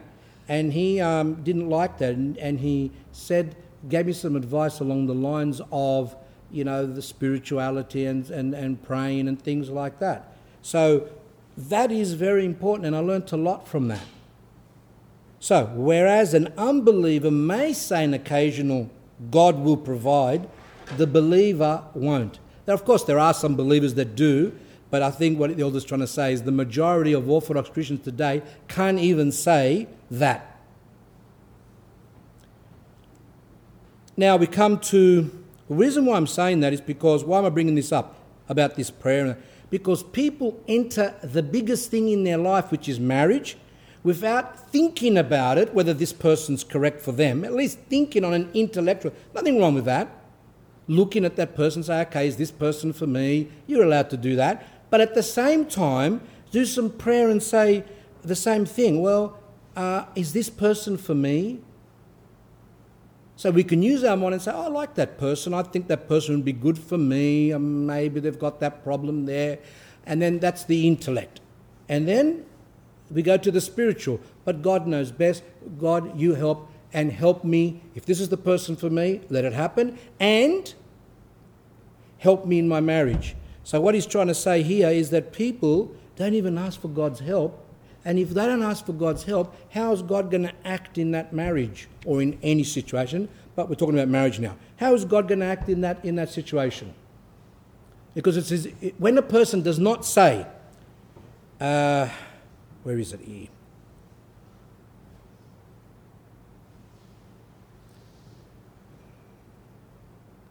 If a person doesn't say, God will provide or God help me and God guide me, if he doesn't say that, it's as if the person is saying to God, I don't want you involved in my life. I don't want you involved in my marriage. I don't want you involved with my husband or my wife and my children. They cut him off, and as a result of that, we can see today, I don't think I have to go through it. Now, so prayer is important, but also what's important, Elder Paisios says, is that couples and families have the same spiritual father. So he goes on and says, a necessary condition for forming a strong family is for the future couple to find a good spiritual father. They should agree from the beginning so that they don't have problems later on. So in other words, do you want to have a spiritual father? You say to the person you want to marry, yes. Or no, I don't want one. Then you've got to think to yourself, well, am I going to go ahead with this person? I'm a spiritual person. I want a spiritual father in my life. My wife doesn't want it, or my husband doesn't want to be involved. So what's going to happen then? It's going to be a bit of chaos there, unless there's some special providence, as we saw in the past. The old Porphyrios, where he told the man, you still get married, which he didn't. There might be some exceptions there. But in general, why would you want to marry someone who doesn't want to have a spiritual father? If you've got a spiritual father and you want a spiritual father, you want guidance. So, clear that up beforehand. You see, the spiritual father helps a lot. The spiritual father will play the role of judge or referee in order to prevent quarrels in the family. When the married couple finds itself in total disagreement, it will go to the spiritual father, who will show God's will to them, placing its faith in God. Otherwise, the family falls apart. The wife's parents interfere, the husband's parents interfere, and all of them together try to impose their own opinion and thus destroy the family. If, on the other hand, the couple agrees to have a spiritual guide, then such complicated situations will not arise. In order for the married couple to move forward, it must have a common spiritual father, for he is similar to a carpenter who wishes to put together two boards. So Elder Paisios compares a married couple to two boards. And just like then he says here, after sawing and shaving the boards, he makes them even and then joins them together. In general, it would be better for all family members to have one spiritual father, since he, knowing the family problems well, will be able to give each one instruction accordingly. So he'll explain that later on, what he means by this sawing and things like that. So, the man has certain problems, the woman has certain problems. They can't join together a lot of times. So what the spiritual father does is he cuts a bit here and shaves a bit here somehow spiritually, and then he brings the couple together. Many couples which were suited for each other, who married because they were in love, separated afterwards because they were not helped by a good spiritual father. So the couple was good, they were suited for each other, they had a good hope of having a good marriage, but they never had a spiritual father to help them. So when times come, the woman goes to read a Cleo magazine, the man reads something in a Playboy magazine, gets some advice there, or from his mates at work, which don't even know what day it is, and everyone's getting advice from the TV, from the internet, from here, from there, and they don't even go to a spiritual father who can tell them the proper things and not satanic things, which are today a lot of times there. Now some of you might say, there's some good things. There's some good things. Okay, well, here we are. This water here is good, isn't it? Beautiful. Ivi, Loutraki water. It's Greek water. So, nice, fresh. They say it's from some type of water from the ground. Could be just from a tap, who knows. But anyway, so there's the water, nice in there. But in there is also mixed a couple of drops of poison, which is clear. So it's got some good things, but there's also some poison. That's the same as these things that you see on television or the internet. They've got a few little good things. Wives should learn to be, husbands and wives should learn to be a bit more tolerant. That's a good thing. We say that too.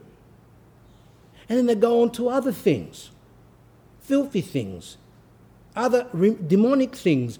So mixed with some good things is demonic things. That's not the advice you want. So many couples were suited for each other who married because they were in love, separated after because they were not helped by a good spiritual father. Sometimes, however, couples which did not suit one another but had the same spiritual father did just fine. That's wonderful too. So he said some couples got together that weren't really very good together. But with a spiritual father, they were able to actually make a good marriage because he was able to cut a bit here, sand there, and make them join together nicely. Find a good spiritual father who will attend to you lovingly and always follow his advice. It is hard to obtain help from afar. That the physician should always be near. In other words, he's trying to say, some people say, I'm going to get my guidance from a priest that lives in America, for example, or in Greece. And he's saying, no, have someone near you. Yes, you can ask for prayers, he said. Only prayer can be requested from afar. Ask for prayers, but guidance really should be to find someone who cares about your soul, your marriage, and is close so that you have them on hand. It's very difficult when you're kind of trying to get guidance from someone who's on the other side of the world. Now, to those who ask for prayers at church, Elder Cleopa would say, Elder Cleopa would say about those who would ask prayers, like I just said. He wasn't guiding them, one can say, but he was, that people you'd say to write to him and say, can you please pray? He says, I've done the big services here. I've done the liturgies or the paraklesis or whatever. I've done the big services here. But if the person doesn't do anything at home, that which is said in the Holy Scriptures is fulfilled. When one prays and the other does not, the one builds and the other tears down. this is where people say, oh, if I ask prayers from an elder or a holy person or a priest or a spiritual father, and that's enough. No, it's not enough, because he's saying here the person has to also make some effort too. And the elder says here, when one prays and the other doesn't, the one builds and the other tears down. This is what I give you. After morning prayers, read the Annunciation Akathist, in other words, the Akathist to the Most Holy Theotokos, with an oil lamp burning in front of an icon. You will see that the Mother of God is a speedy helper. So make an effort. Now, I've said to you in the past, and some of you obviously thought I was a really bad person. That's okay. So people come to me and they say, oh, can you please commemorate us? Can you please do a prayer for my child or something? My child's gone a bit off and he's this and that. And I say, have you prayed? They said, no. I said, well, I'm not praying either. You pray first, come back and tell me. Once you've done, go, what should I do? Do a couple of akathists, do a couple of canons, do a few prostrations, bend your back a bit, get some work done there. And then when you've done something, then come back. And when a person asks, and Elder Paisios said this, when a person asks a priest to pray, but they've made no effort, he actually says himself, he said, and I felt that, but I'm not an elder, but still the same thing, priesthood, and I don't feel it. The person says, oh, can you please pray for my family? And it's like, sorry, I just don't, it doesn't kind of hit me. But when a person's made some effort themselves, and they said, can you please pray for my family? Bum, straight into the heart. And Elder Paisios said that beautifully, goes, when a person asks with faith, it says you remember. He actually says things like, visitors come to him and say, Elder, do a couple of prayer ropes for me, like that. Do a couple of prayer ropes, he says. It's like, the elder says, I don't feel nothing, I don't even remember those people. But when a person says from their heart, Elder, can you please pray for me, he goes, that person enters the heart of the person you're asking, whether it's an elder or whether it's a priest, that holds. The same with dead. When you say, people come and say, can you pray for my mother? She passed away. It ricochets off. Most of the time I even forget. Do you think that's rude? I don't know, I just forget. It just doesn't come to me. If they give money, then of course that's different, because then you've got to say, okay, they're giving money, they made a bit of an effort, I'll write them down. But sometimes they just say, oh, can you pray for my father, George? And I go, okay. And then I don't know if I forget.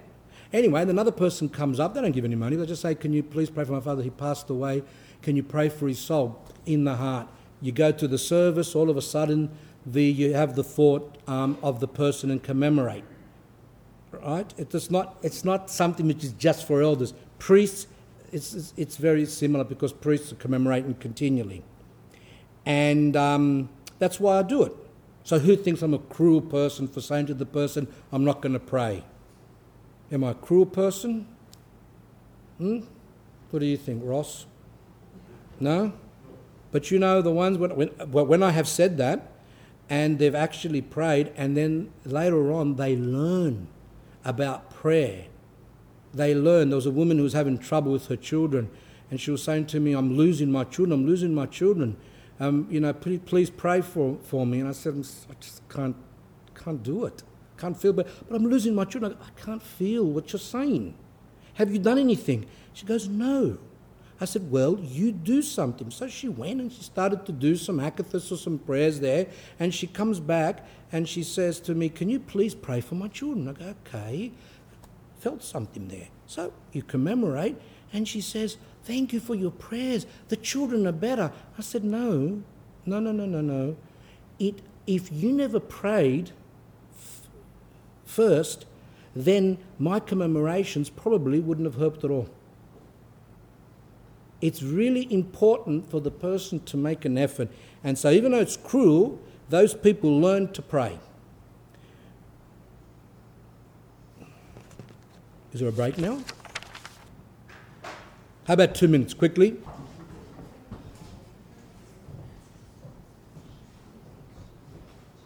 Someone went to Elder Paisios and said, Yerunda, St. James in his epistle says, the effective fervent prayer of a righteous man avails much. What is meant by this? And Elder Paisios answered that it is also necessary for someone seeking the prayer of a righteous man to want to be helped, to be saved, to make an effort to. So, St. James in his epistle says there that when someone asks the prayers of a righteous person, it avails much, it is effective, it can help. And Elder Paisios says, yes, but the person who's asking has to want to be saved, and he has to make an effort as well, which is what I was saying earlier on. In other words, someone who wants to benefit from the prayer of a righteous man must have a good disposition. Prayer from the heart is heard. Yes, God does hear the prayer of a person who's praying from their heart, say for a priest or an elder, whatever. But the recipient must also be receptive. In other words, the person who asks must be receptive. Now, we all know what reception means for the phones. You know, you got the phones, you go, oh, this phone's really good, it's got good reception. This phone's no good because it always cuts out the call. It's not receptive. It doesn't pick up the signals. That's the same as for us. We have to be able to to be receptive to God's grace. And this comes when a person wants to be saved and when a person is making an effort. In other words, someone who wants to benefit from the prayer of a righteous man must have a good disposition, a good heart, a heart that wants the good, even though they might be in a mess. But deep down, his heart is good. Prayer from the heart is heard, but the recipient must also be receptive. Otherwise, the person who is praying must have the sanctity of St. Paisios the Great to be able to bring the other person out of hell. So first pray for those who wish to be saved. What I said before. He doesn't just mean someone who's in hell, meaning in the next life. A person can be in hell here. An unrepentant person. A person who's fighting God's grace. A person who doesn't want to repent. A person that doesn't want to humble themselves. A person that doesn't want to do the commandments of God. Those people can be living a hell from here. And he said that those people need some great saint to be able to bring them out. In general, even some of the other saints, as I said, couldn't do that. St. Paisios the Great, I think if I remember right from his life, he actually prayed to God and asked to give him the special gift to be able to pray for the unrepentant. But in general, we are not even required to pray for them a lot of times because that's something which is far greater. And as I said, St. John said, and I say to you not to pray for them. And then Elder Paisios says, so first pray for those who wish to be saved. When I was ordained a priest, and I asked the bishop, what advice do you give me as a priest? And he said these words to me, which unfortunately I didn't take heed properly, and I've hit my head a lot of times. He said, help those who want to be saved. But what did I do wrong? I tried to help those who didn't want to be saved. And what happened was that, as it says, when you throw the holies to the swine and to the dogs, it says they will tread on the holies and rip you apart. That's why even St. Paul says a heretical person, after the first and second admonition, in other words, tell them once, tell them twice, but after that, leave them. That's what St. Paul says. He didn't say to chase after them. Leave them.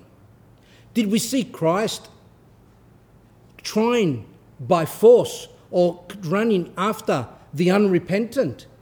No. He went to those who were repentant, those who were interested. Only if the unrepentant approached him and asked some questions, then he would say some things, not necessarily for their sake, because they were so horrible, but for the sake of those around. But yet the devil tricks us, and I'm one of those victims, where we're running after these people who just don't want to repent, don't want to be saved. So what's the point? When I ask God in prayer to help in various cases, I say, my God, may may your help be obvious so that the people may benefit spiritually too. If it cannot be visible, don't help us. Elder Paisius is saying here that when people come and ask him for prayers, he wants that help. If that person does get help from God, he wants that help to be obvious to the person, so that can help him too. If they're not really churchgoers, they don't know. Not that they're rejecting on purpose, they just don't know. So, when I said before that some people ask for prayers, but they don't, they might not be in the church or spiritual, you still help them, because a lot of times those people have never been touched by God's grace. They don't know much. So you still pray for them, and then, as Elder Paisius says, you want that if that prayer, if the commemorations help that person, for that to be obvious, so that they can actually then say, oh, look how God helped, and help them come to the church. What I'm talking about mostly is people that have been in the church for 10 years, 15 years, and don't even know how to pray, and things like that. So, or people that, for example, if a person's living in sin, and they're not even doing a spiritual life at all, and they come and they ask for help, I'll still help them, because a lot of times they don't even know that what they're doing is wrong. And then I'm trying to slowly come around to help those people, like I did with that relative on the phone the other day, come around and slowly bring her or bring them to God instead of being strict. Orthodox priests should be more strict with those who have been in the church for years and know more and have no excuse, rather than those who don't know much. And that's why I've noticed that when commemorating a person who's not even got much to do with the church, you can actually feel that, compared to an Orthodox Christian who's been in the church for years and doesn't struggle. Because the other person, they're not rejecting, even though they're doing big sins, they're not rejecting grace consciously. They're not actually, because they don't even know what they're doing. So they are still able to be touched by God's grace, even if they're doing big sins.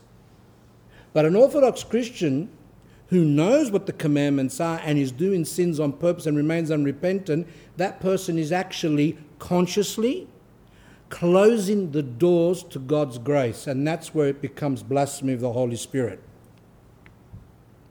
So when I ask God to in prayer to help in various cases, I say, my God, may your help be obvious so that people may benefit spiritually too. If it cannot be visible, don't help us. Many people are not at all aware what storms God has saved us from, nor do they think of it so as to praise God. That is why we should ask Christ, the Mother of God, the saints, to help people, but to make their help perceptible. In other words, noticeable, obvious, so that people can benefit spiritually from it. So people can say, I asked that priest for commemoration, or I went to the icon of the Mother of God, and I had a problem, and that problem was solved. And that person to say, thanks God, and to have their heart begins to open up towards the church. Elder Cleopas said, do you know who the Mother of God is, and how much honour and how much power and how much mercy she has? She is our mother because she has mercy for the poor, the widows and all Christians. She prays continually to the Saviour, Christ, for us all. That's Elder Cleopas. Why I'm saying these is because as married people, or single but married people, should have the Mother of God as to form a very close relationship with the Mother of God. If you want to take her as your protectress, says Elder Cleopas, in the morning read the Akathist with a burning oil lamp, and in the evening the Paraklesis, that's the Malebin, to the Mother of God. You will have help during your life, at the moment of death, and on the day of judgment. Those who pray to the Mother of God daily will be helped by her at the end. Do you know, during life, and at the end of their life, do you know what the Mother of God can do before the throne of the Most Holy Trinity? If it wasn't for her, I believe that the world would have been lost long ago. I've mentioned this before in other talks, that the Mother of God continually prays to her son and God not to bring the last judgment, to give people chance to repent, and even for those that have already died, for the church to pray for them, keep on praying to help them to come out of Hades. Elder Thaddäus said the following: "It is of great significance," a Serbian saint, "it is of great significance if there is a person who truly prays in a family. Prayer attracts God's grace, and all the members of the family feel it. Even those whose hearts have grown cold, pray always." Elder Thaddäus here is saying that even if there's one person in that family which is praying, then the other members, even if they're not going to church much, can actually be moved. Of course, unless the persons have willfully blaspheming the Holy Spirit by saying, "I don't want any grace." But in general, as I said, there are people who are unaware of God and the church properly, and they've got good dispositions, and prayer can help.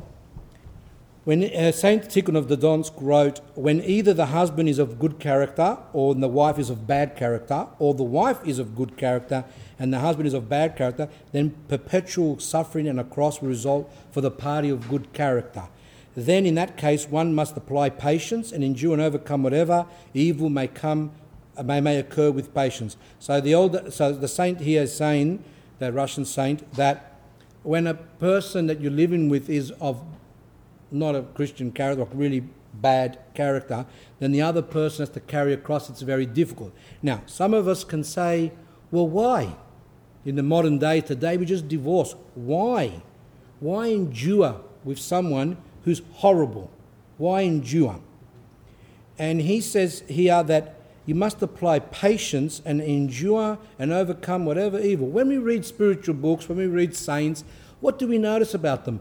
All the trials that they went through, the persecutions that they went through, the martyrdom that they went through, all the ascetics, the fast that they went through, demonic temptations that they went through. Some of them, like Saint Seraphim, was when the thieves came to his hut in the forest, they beat him, they broke his back. That's why he would walk later on. All these things happened to the saints. And we say, oh, isn't that great? Isn't that great?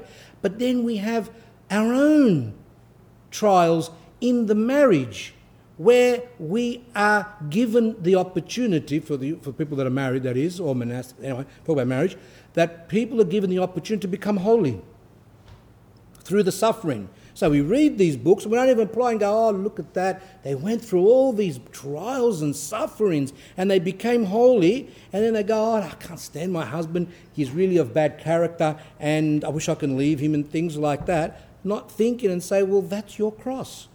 Or having a bad wife. Now, Elder Paisios says something which I found very enlightening. I'm going to end with this. He says that someone asked him the question, why does God not bring together couples who would lead a truly spiritual life? Like, in other words, why does he bring couples together? They've got all these differences and problems, and there's all these problems that occur. And then Elder Paisios replies, it's a bit sarcastically, he says, it would be even better if the devil did not exist. Now, that's got special meaning. A lot of people would say, why does God allow the devil to tempt Christians? And St. Anthony replies, if it wasn't for the devil, no one would be saved. God allows the devil to torment us because through that, by us fighting him and struggling, we attain salvation. So that is with God's permission. The devil can do nothing to us unless God permits him to do something to us. And if God permits him to do something to us, it's because that's good for our soul. And that's why he's saying, well, what? So we should actually get rid of the devil.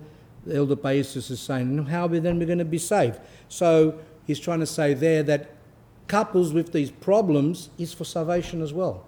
Let's have a look. Then spiritual life would be easy. So if we had no problems in the marriage, if the devil didn't exist, then everything would be easy. But that's not what God wants. But the devil does exist. God's love determines absolutely everything. even allowing, in other words, what he's trying to say, even allowing him to bother us. In order to save a bad husband, God gives him a good wife, and vice versa. Now everything is changeable and nothing is certain. Be patient and everything will pass. So so when you've got a difficult husband or a difficult wife, that's a lot of times God allows that to happen for the salvation of yourself and the other person who has got the problems. And remember what he's trying to say here, that nothing is certain, everything's changeable, that people aren't robots. So when you're living with someone, when you're dealing with people, it's unpredictable. You don't even know what can set them off, what passion they've got, what temptation they're going to have. And this uncertainty is like you're in warfare continually. It can be like, and that's where you've got to pray. You're going to say, okay, maybe now there might be a fight tonight. I have to pray before she comes home or before he comes home, do a prayer and say, God, give us peace tonight, whatever. These are like helping people to become spiritual giants. Elder Paulus said the following regarding married couples who complained about each other. Many married couples complain about each other because they are unable amid great family difficulties to recognise God's plan for them. That's what we're saying. People have lost the ability to understand where God is trying to help them in their life or marriage. One husband, for example, complains that his wife is like moody, unpredictable, impulsive, things like that. Another wife complains that her husband is quick to anger. When this was brought to the attention of the elder, he smilingly said, well, children, God knows better than we know to do his job. God knows exactly what's necessary for everyone.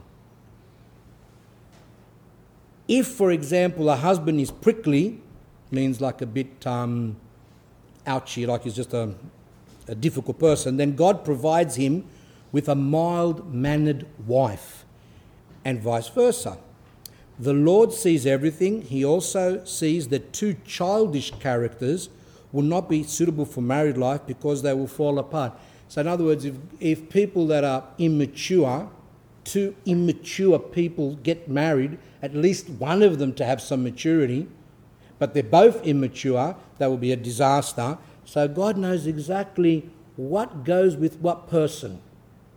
This type of person goes with this type of person. Those people together can have a productive life and come to salvation. Elder Paisios related the following story. One day a man came to his house there, this is Kaliva, and told him that he was very worried because he was not of the same mind with his wife. He was different, they had just different views of everything. I saw, however, that there was nothing serious between them. He just had a few rough edges, and his wife had a few other rough edges, and they couldn't deal with one another. They needed a little sanding, like you said before. That's what the priest does, the spiritual father, helps to shape each person to help them come together. One has a knot, and the other has a knot. That's like those wood. And if you try to join the planks, there is an empty space. So if you've got the two planks, but one's got a little lump there, they're not going to join. Got to cut, sand, and this helps those couples to become bonded together. If, however, you sand one a little here and the other little there, using the same tool, meaning the spiritual father, they join perfectly. Some men tell me, I don't see eye to eye with my wife. We have opposite personalities. That's a common thing. When you go to file for divorce, what's the reason? Well, we have different personalities. We don't get on. She has one temperament, I have another. How can God do strange things, people would say? Couldn't he have arranged a few things so that the couples matched and they were able to live more spiritually? So the people are saying to him, couldn't God have done at least to bring two people together that are similar? That's why people go to these matchmaking things online. How desperate. So they got to go there and, to, as I said, put in all their information, their likes, dislikes, and then some computer puts it all together. Not God, no. The computer knows more than God of who's meant for us. And you might say, I know some couples that met online and they're really successful. And I know many couples that met online and they're disasters. Doesn't mean that everything. Some people in ignorance don't even know about praying to God. They're not in the church. They don't know. Maybe God's providence they might meet. But the point is that if you know, why would you go there? So, these people are complaining about God and saying, can't he do the right thing? How blasphemous, and saying, can't he make people come together that are similar? And Elder Paisios says, I tell them, don't you understand that the harmony of God is hidden within a diversity of personalities? Now, when I read that, that's fantastic. That is really powerful. That harmony in a couple comes when there is a diversity of when people's personalities are different. Different temperaments, he says, actually create harmony. Alas, if you had the same personalities, think what would happen if, for example, you both got angry easily. So both people, this person's an angry person, this person's an angry person, right? Same personality. That would be a disaster. You would destroy. So let's say that again. Think what would happen if, for example, you both got angry easily. You would destroy your house. Or consider if both of you had mild temperaments. You would sleep standing up. So in other words, if both are quite dead, some people just don't have much of a get up and go. So you got one dead person married to another dead person. So that maybe they went online and they said, what's your characteristic? I'm dead. And I like to meet someone else who's dead, so they can be the same as me. Because if someone's more zealous, someone's a bit more got get up and go, I don't like that, so I want them to be the same as me, dead and dead. So what happens there, he says, that both of them will be fall asleep. They won't do anything in life. If you were both stingy, you would get along, yes, but you would both end up in hell. Why? Because you're not going to give any money to the poor. Likewise, if both of you were open-handed, like you love giving money to the poor, would you be able to keep your house? No. You would disperse everything and your children would be turned out to the streets. And there are people like that. They've got similar things. One loves giving money, the other one loves giving money, and they just throw their money continually out, until they've got nothing left. But that's why it's good to have one person that's a bit tight, one person that's a little bit more loose, and together one helps the other. So this one's too loose, the stingy one will bring them over here. Now this one's too stingy, then the one that's a bit more loose will bring that person. And that difference in personalities help each person. The stingy person helps to become a bit more open to give away money, and the person who likes to give away money all the time would be brought in and say, hey, we've got a family, come back a bit there. So, the same with the anger. An angry person and a person that's meek.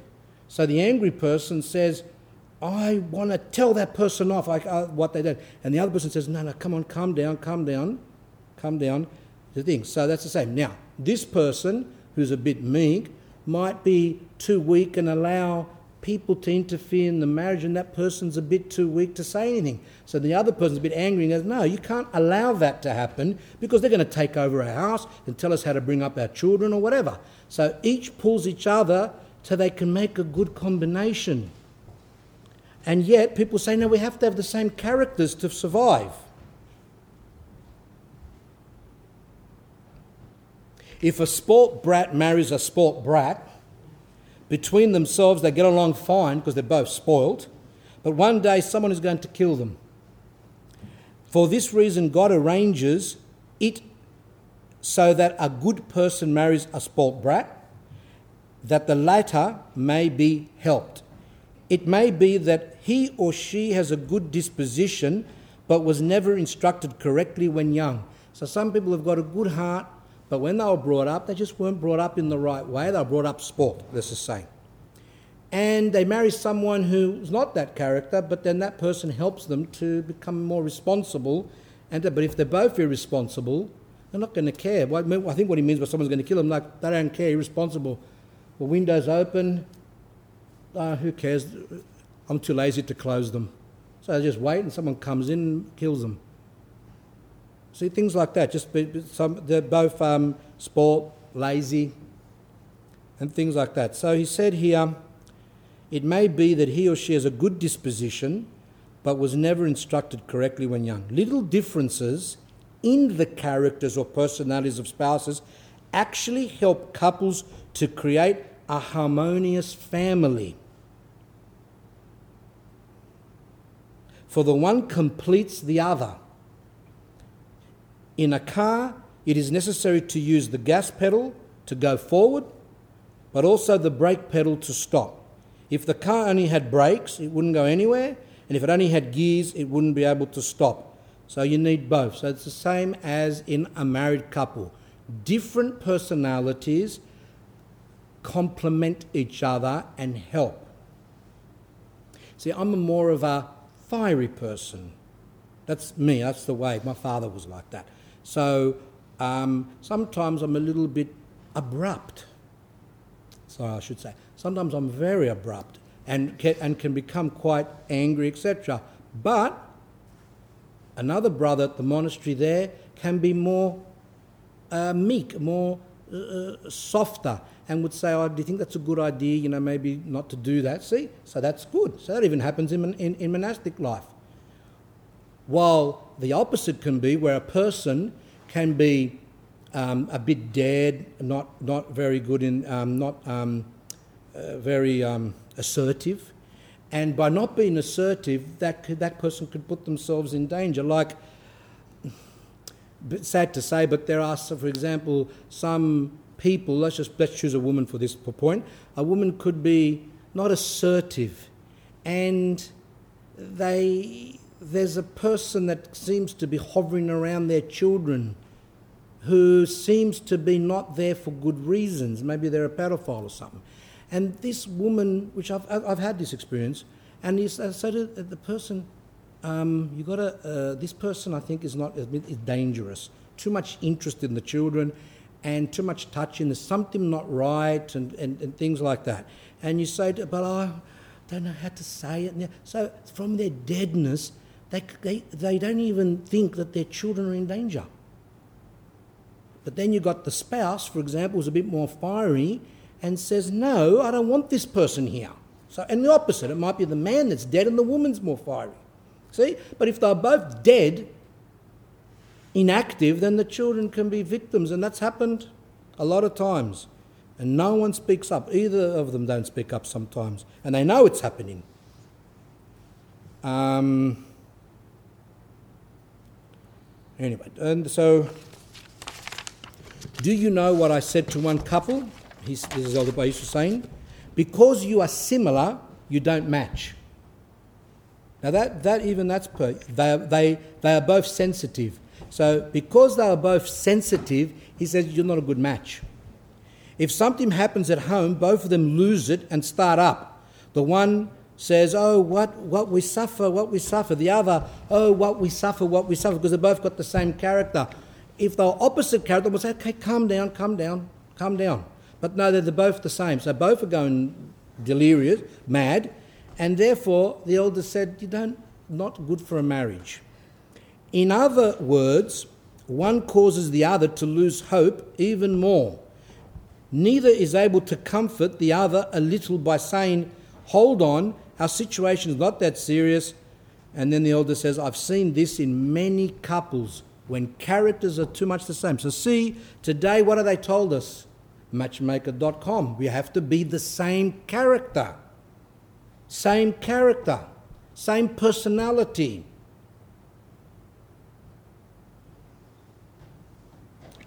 I like chocolate eclairs. I want to find someone that eats chocolate eclairs. The only thing is they're both going to get diabetes at the end because they're both into chocolate eclairs. Who's going to put a hold? If the other one's on chocolate eclairs, excuse me, you can't have chocolate eclairs day in and day out. They're different personalities. So you can't have that's just a silly example, but that's what happens. So this mentality that you have to have the same personality is actually wrong. When spouses have different personalities, it helps in the raising of children even more. One spouse wants to put on the brakes a little, but the other says, give the children a little freedom. If they both are overbearing, they will lose their children. So if both are saying, no, I don't want the child to do that, and the other one's saying, I don't want the child to do that, then they can lose their children. There's too much strictness. If they are both overbearing, they will lose their children. If, however, they leave them on their own, again their children will be lost. So if both of them are the character, let them do what they want, the wife says, okay, they're all right. And the man says, let them do what they want. See, both the same character, not going to produce very good children. See, there's no balance there. Therefore, when the parents have different personalities, the children enjoy a certain stability.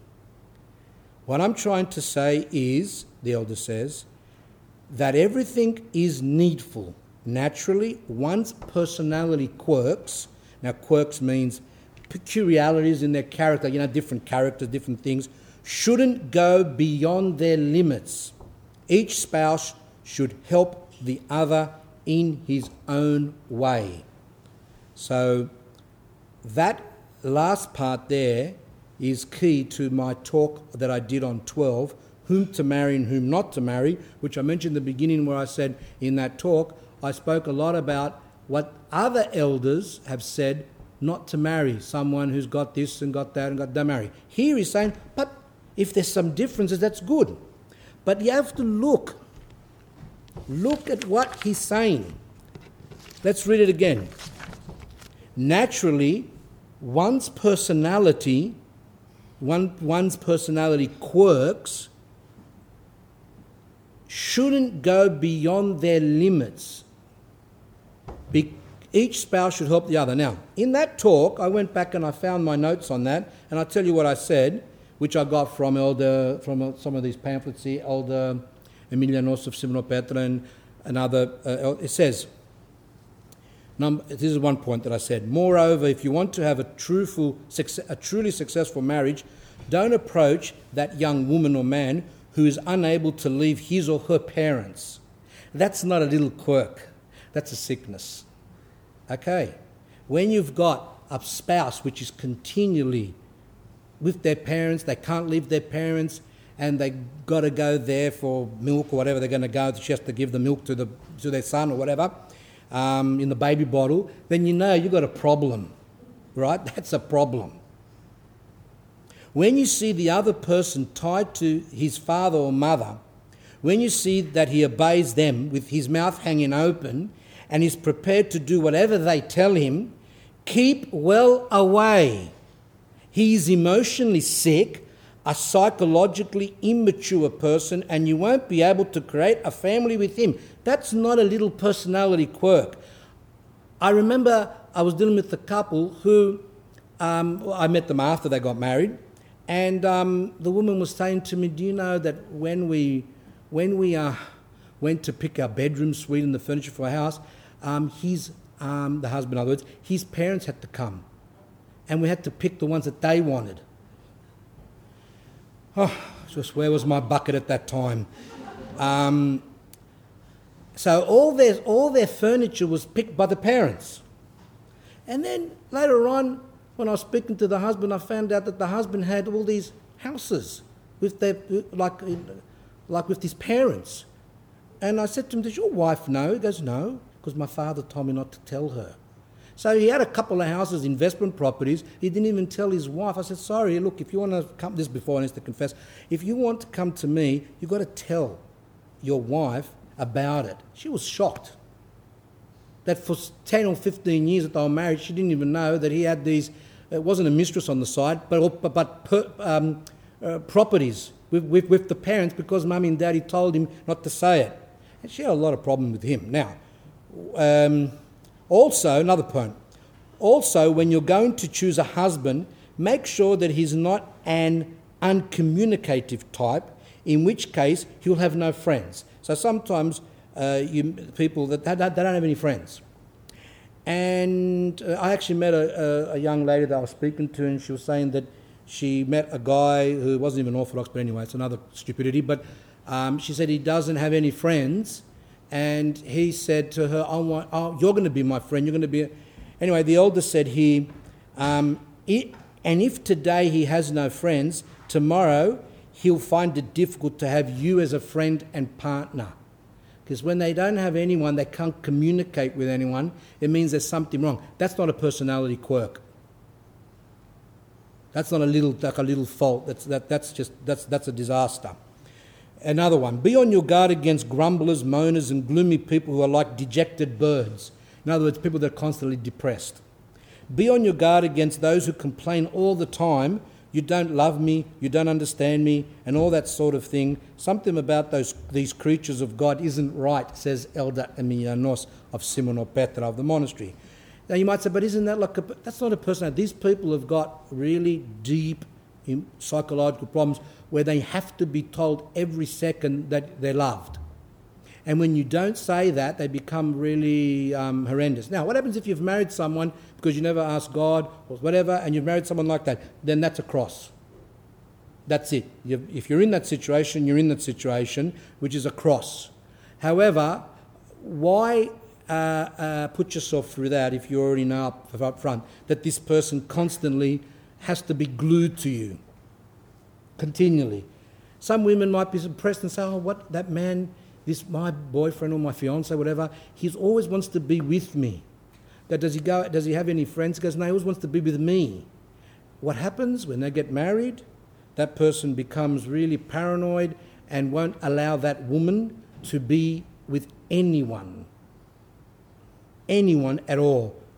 It will become really, and if she tries to get away from him or her, if it's in the case, because some women are like that, then she better watch out, because as you've known, she might get acid thrown in her face and other things which have happened, which we see on the news continually, of these possessive creatures these are not personality quirks.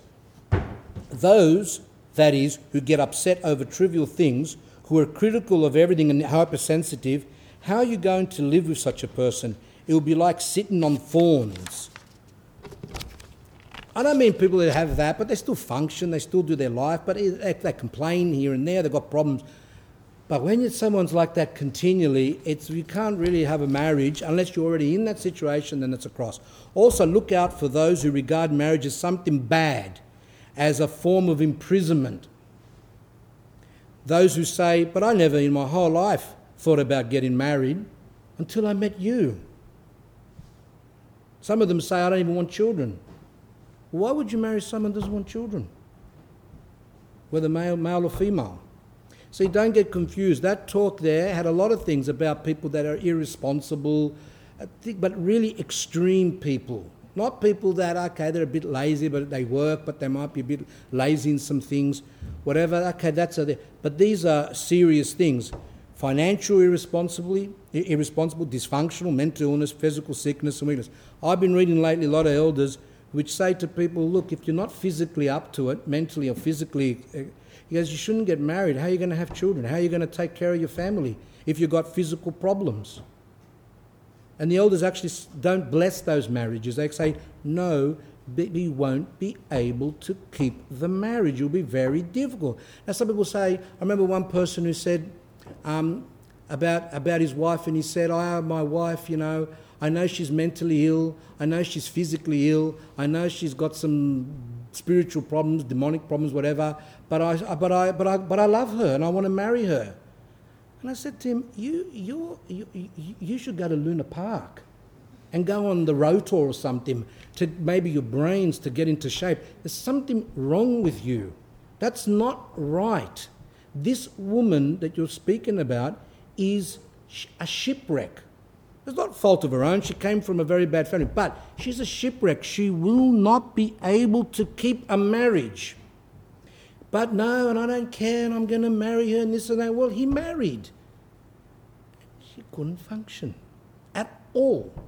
At all.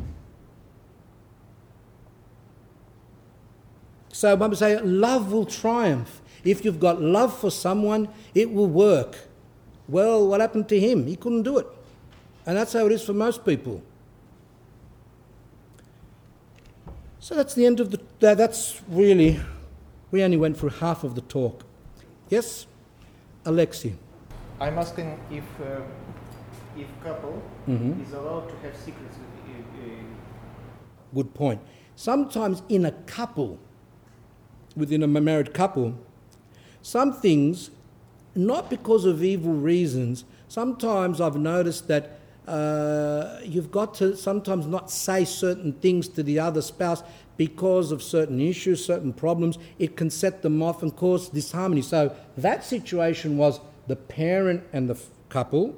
But sometimes within the couple, we've got two situations where, say, the man has a decision to tell his wife something which is honest, and that's good, or not say it. If he does say it, he knows that she'll explode. If he doesn't say it, then he's not being truthful to his wife and he's keeping it a bit of a secret. In that case, again, a discerning spiritual father has to realise, well, what is it that you don't want to say, that you're scared of?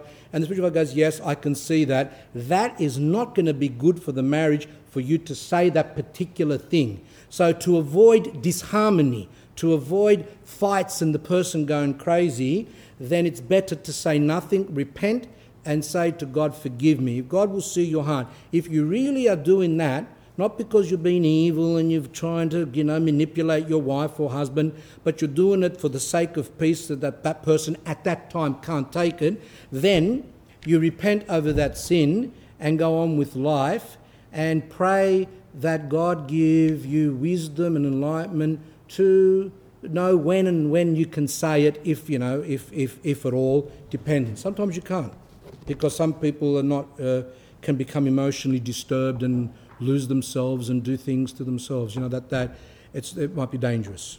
Even it might be even a trivial point. Yes?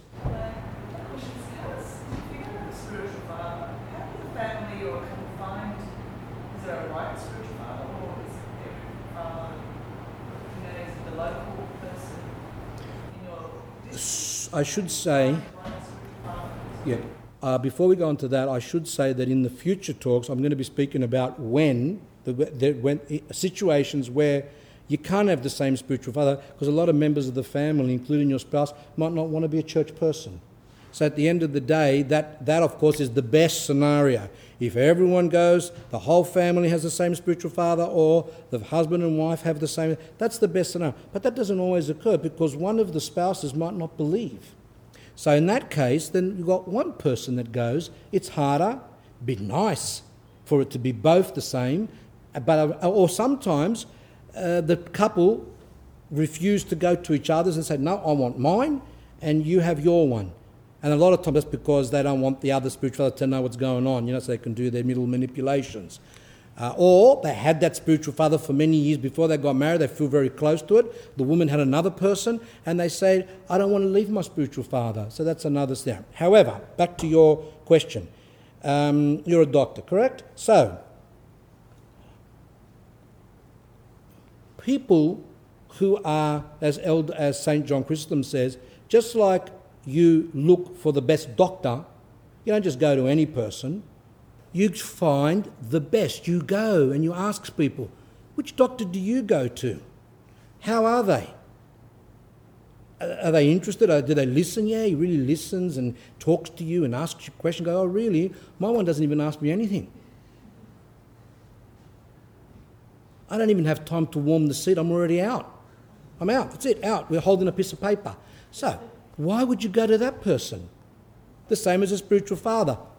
Think, pray, look around and find the best of what you've got available and go to that person. Don't just pick people. And that elder John Christiankin, someone wrote to him in Russia and says, who should I go to? And he said, don't pick anyone yet. This is a new person to the church. He goes, go around, confess to a few in the beginning, and then after you've done that, go to the person that you feel that your soul's comfortable, comforted, you feel that that person understands you, you feel close to that person, then stick to that person. You have to go straight away to a person, even if you heard that they're good. They might be good, but not good for you. Does that answer the question? Okay, so stand up. Through the prayers of our Holy Fathers, Lord Jesus Christ, our God of mercy, and save us. Amen.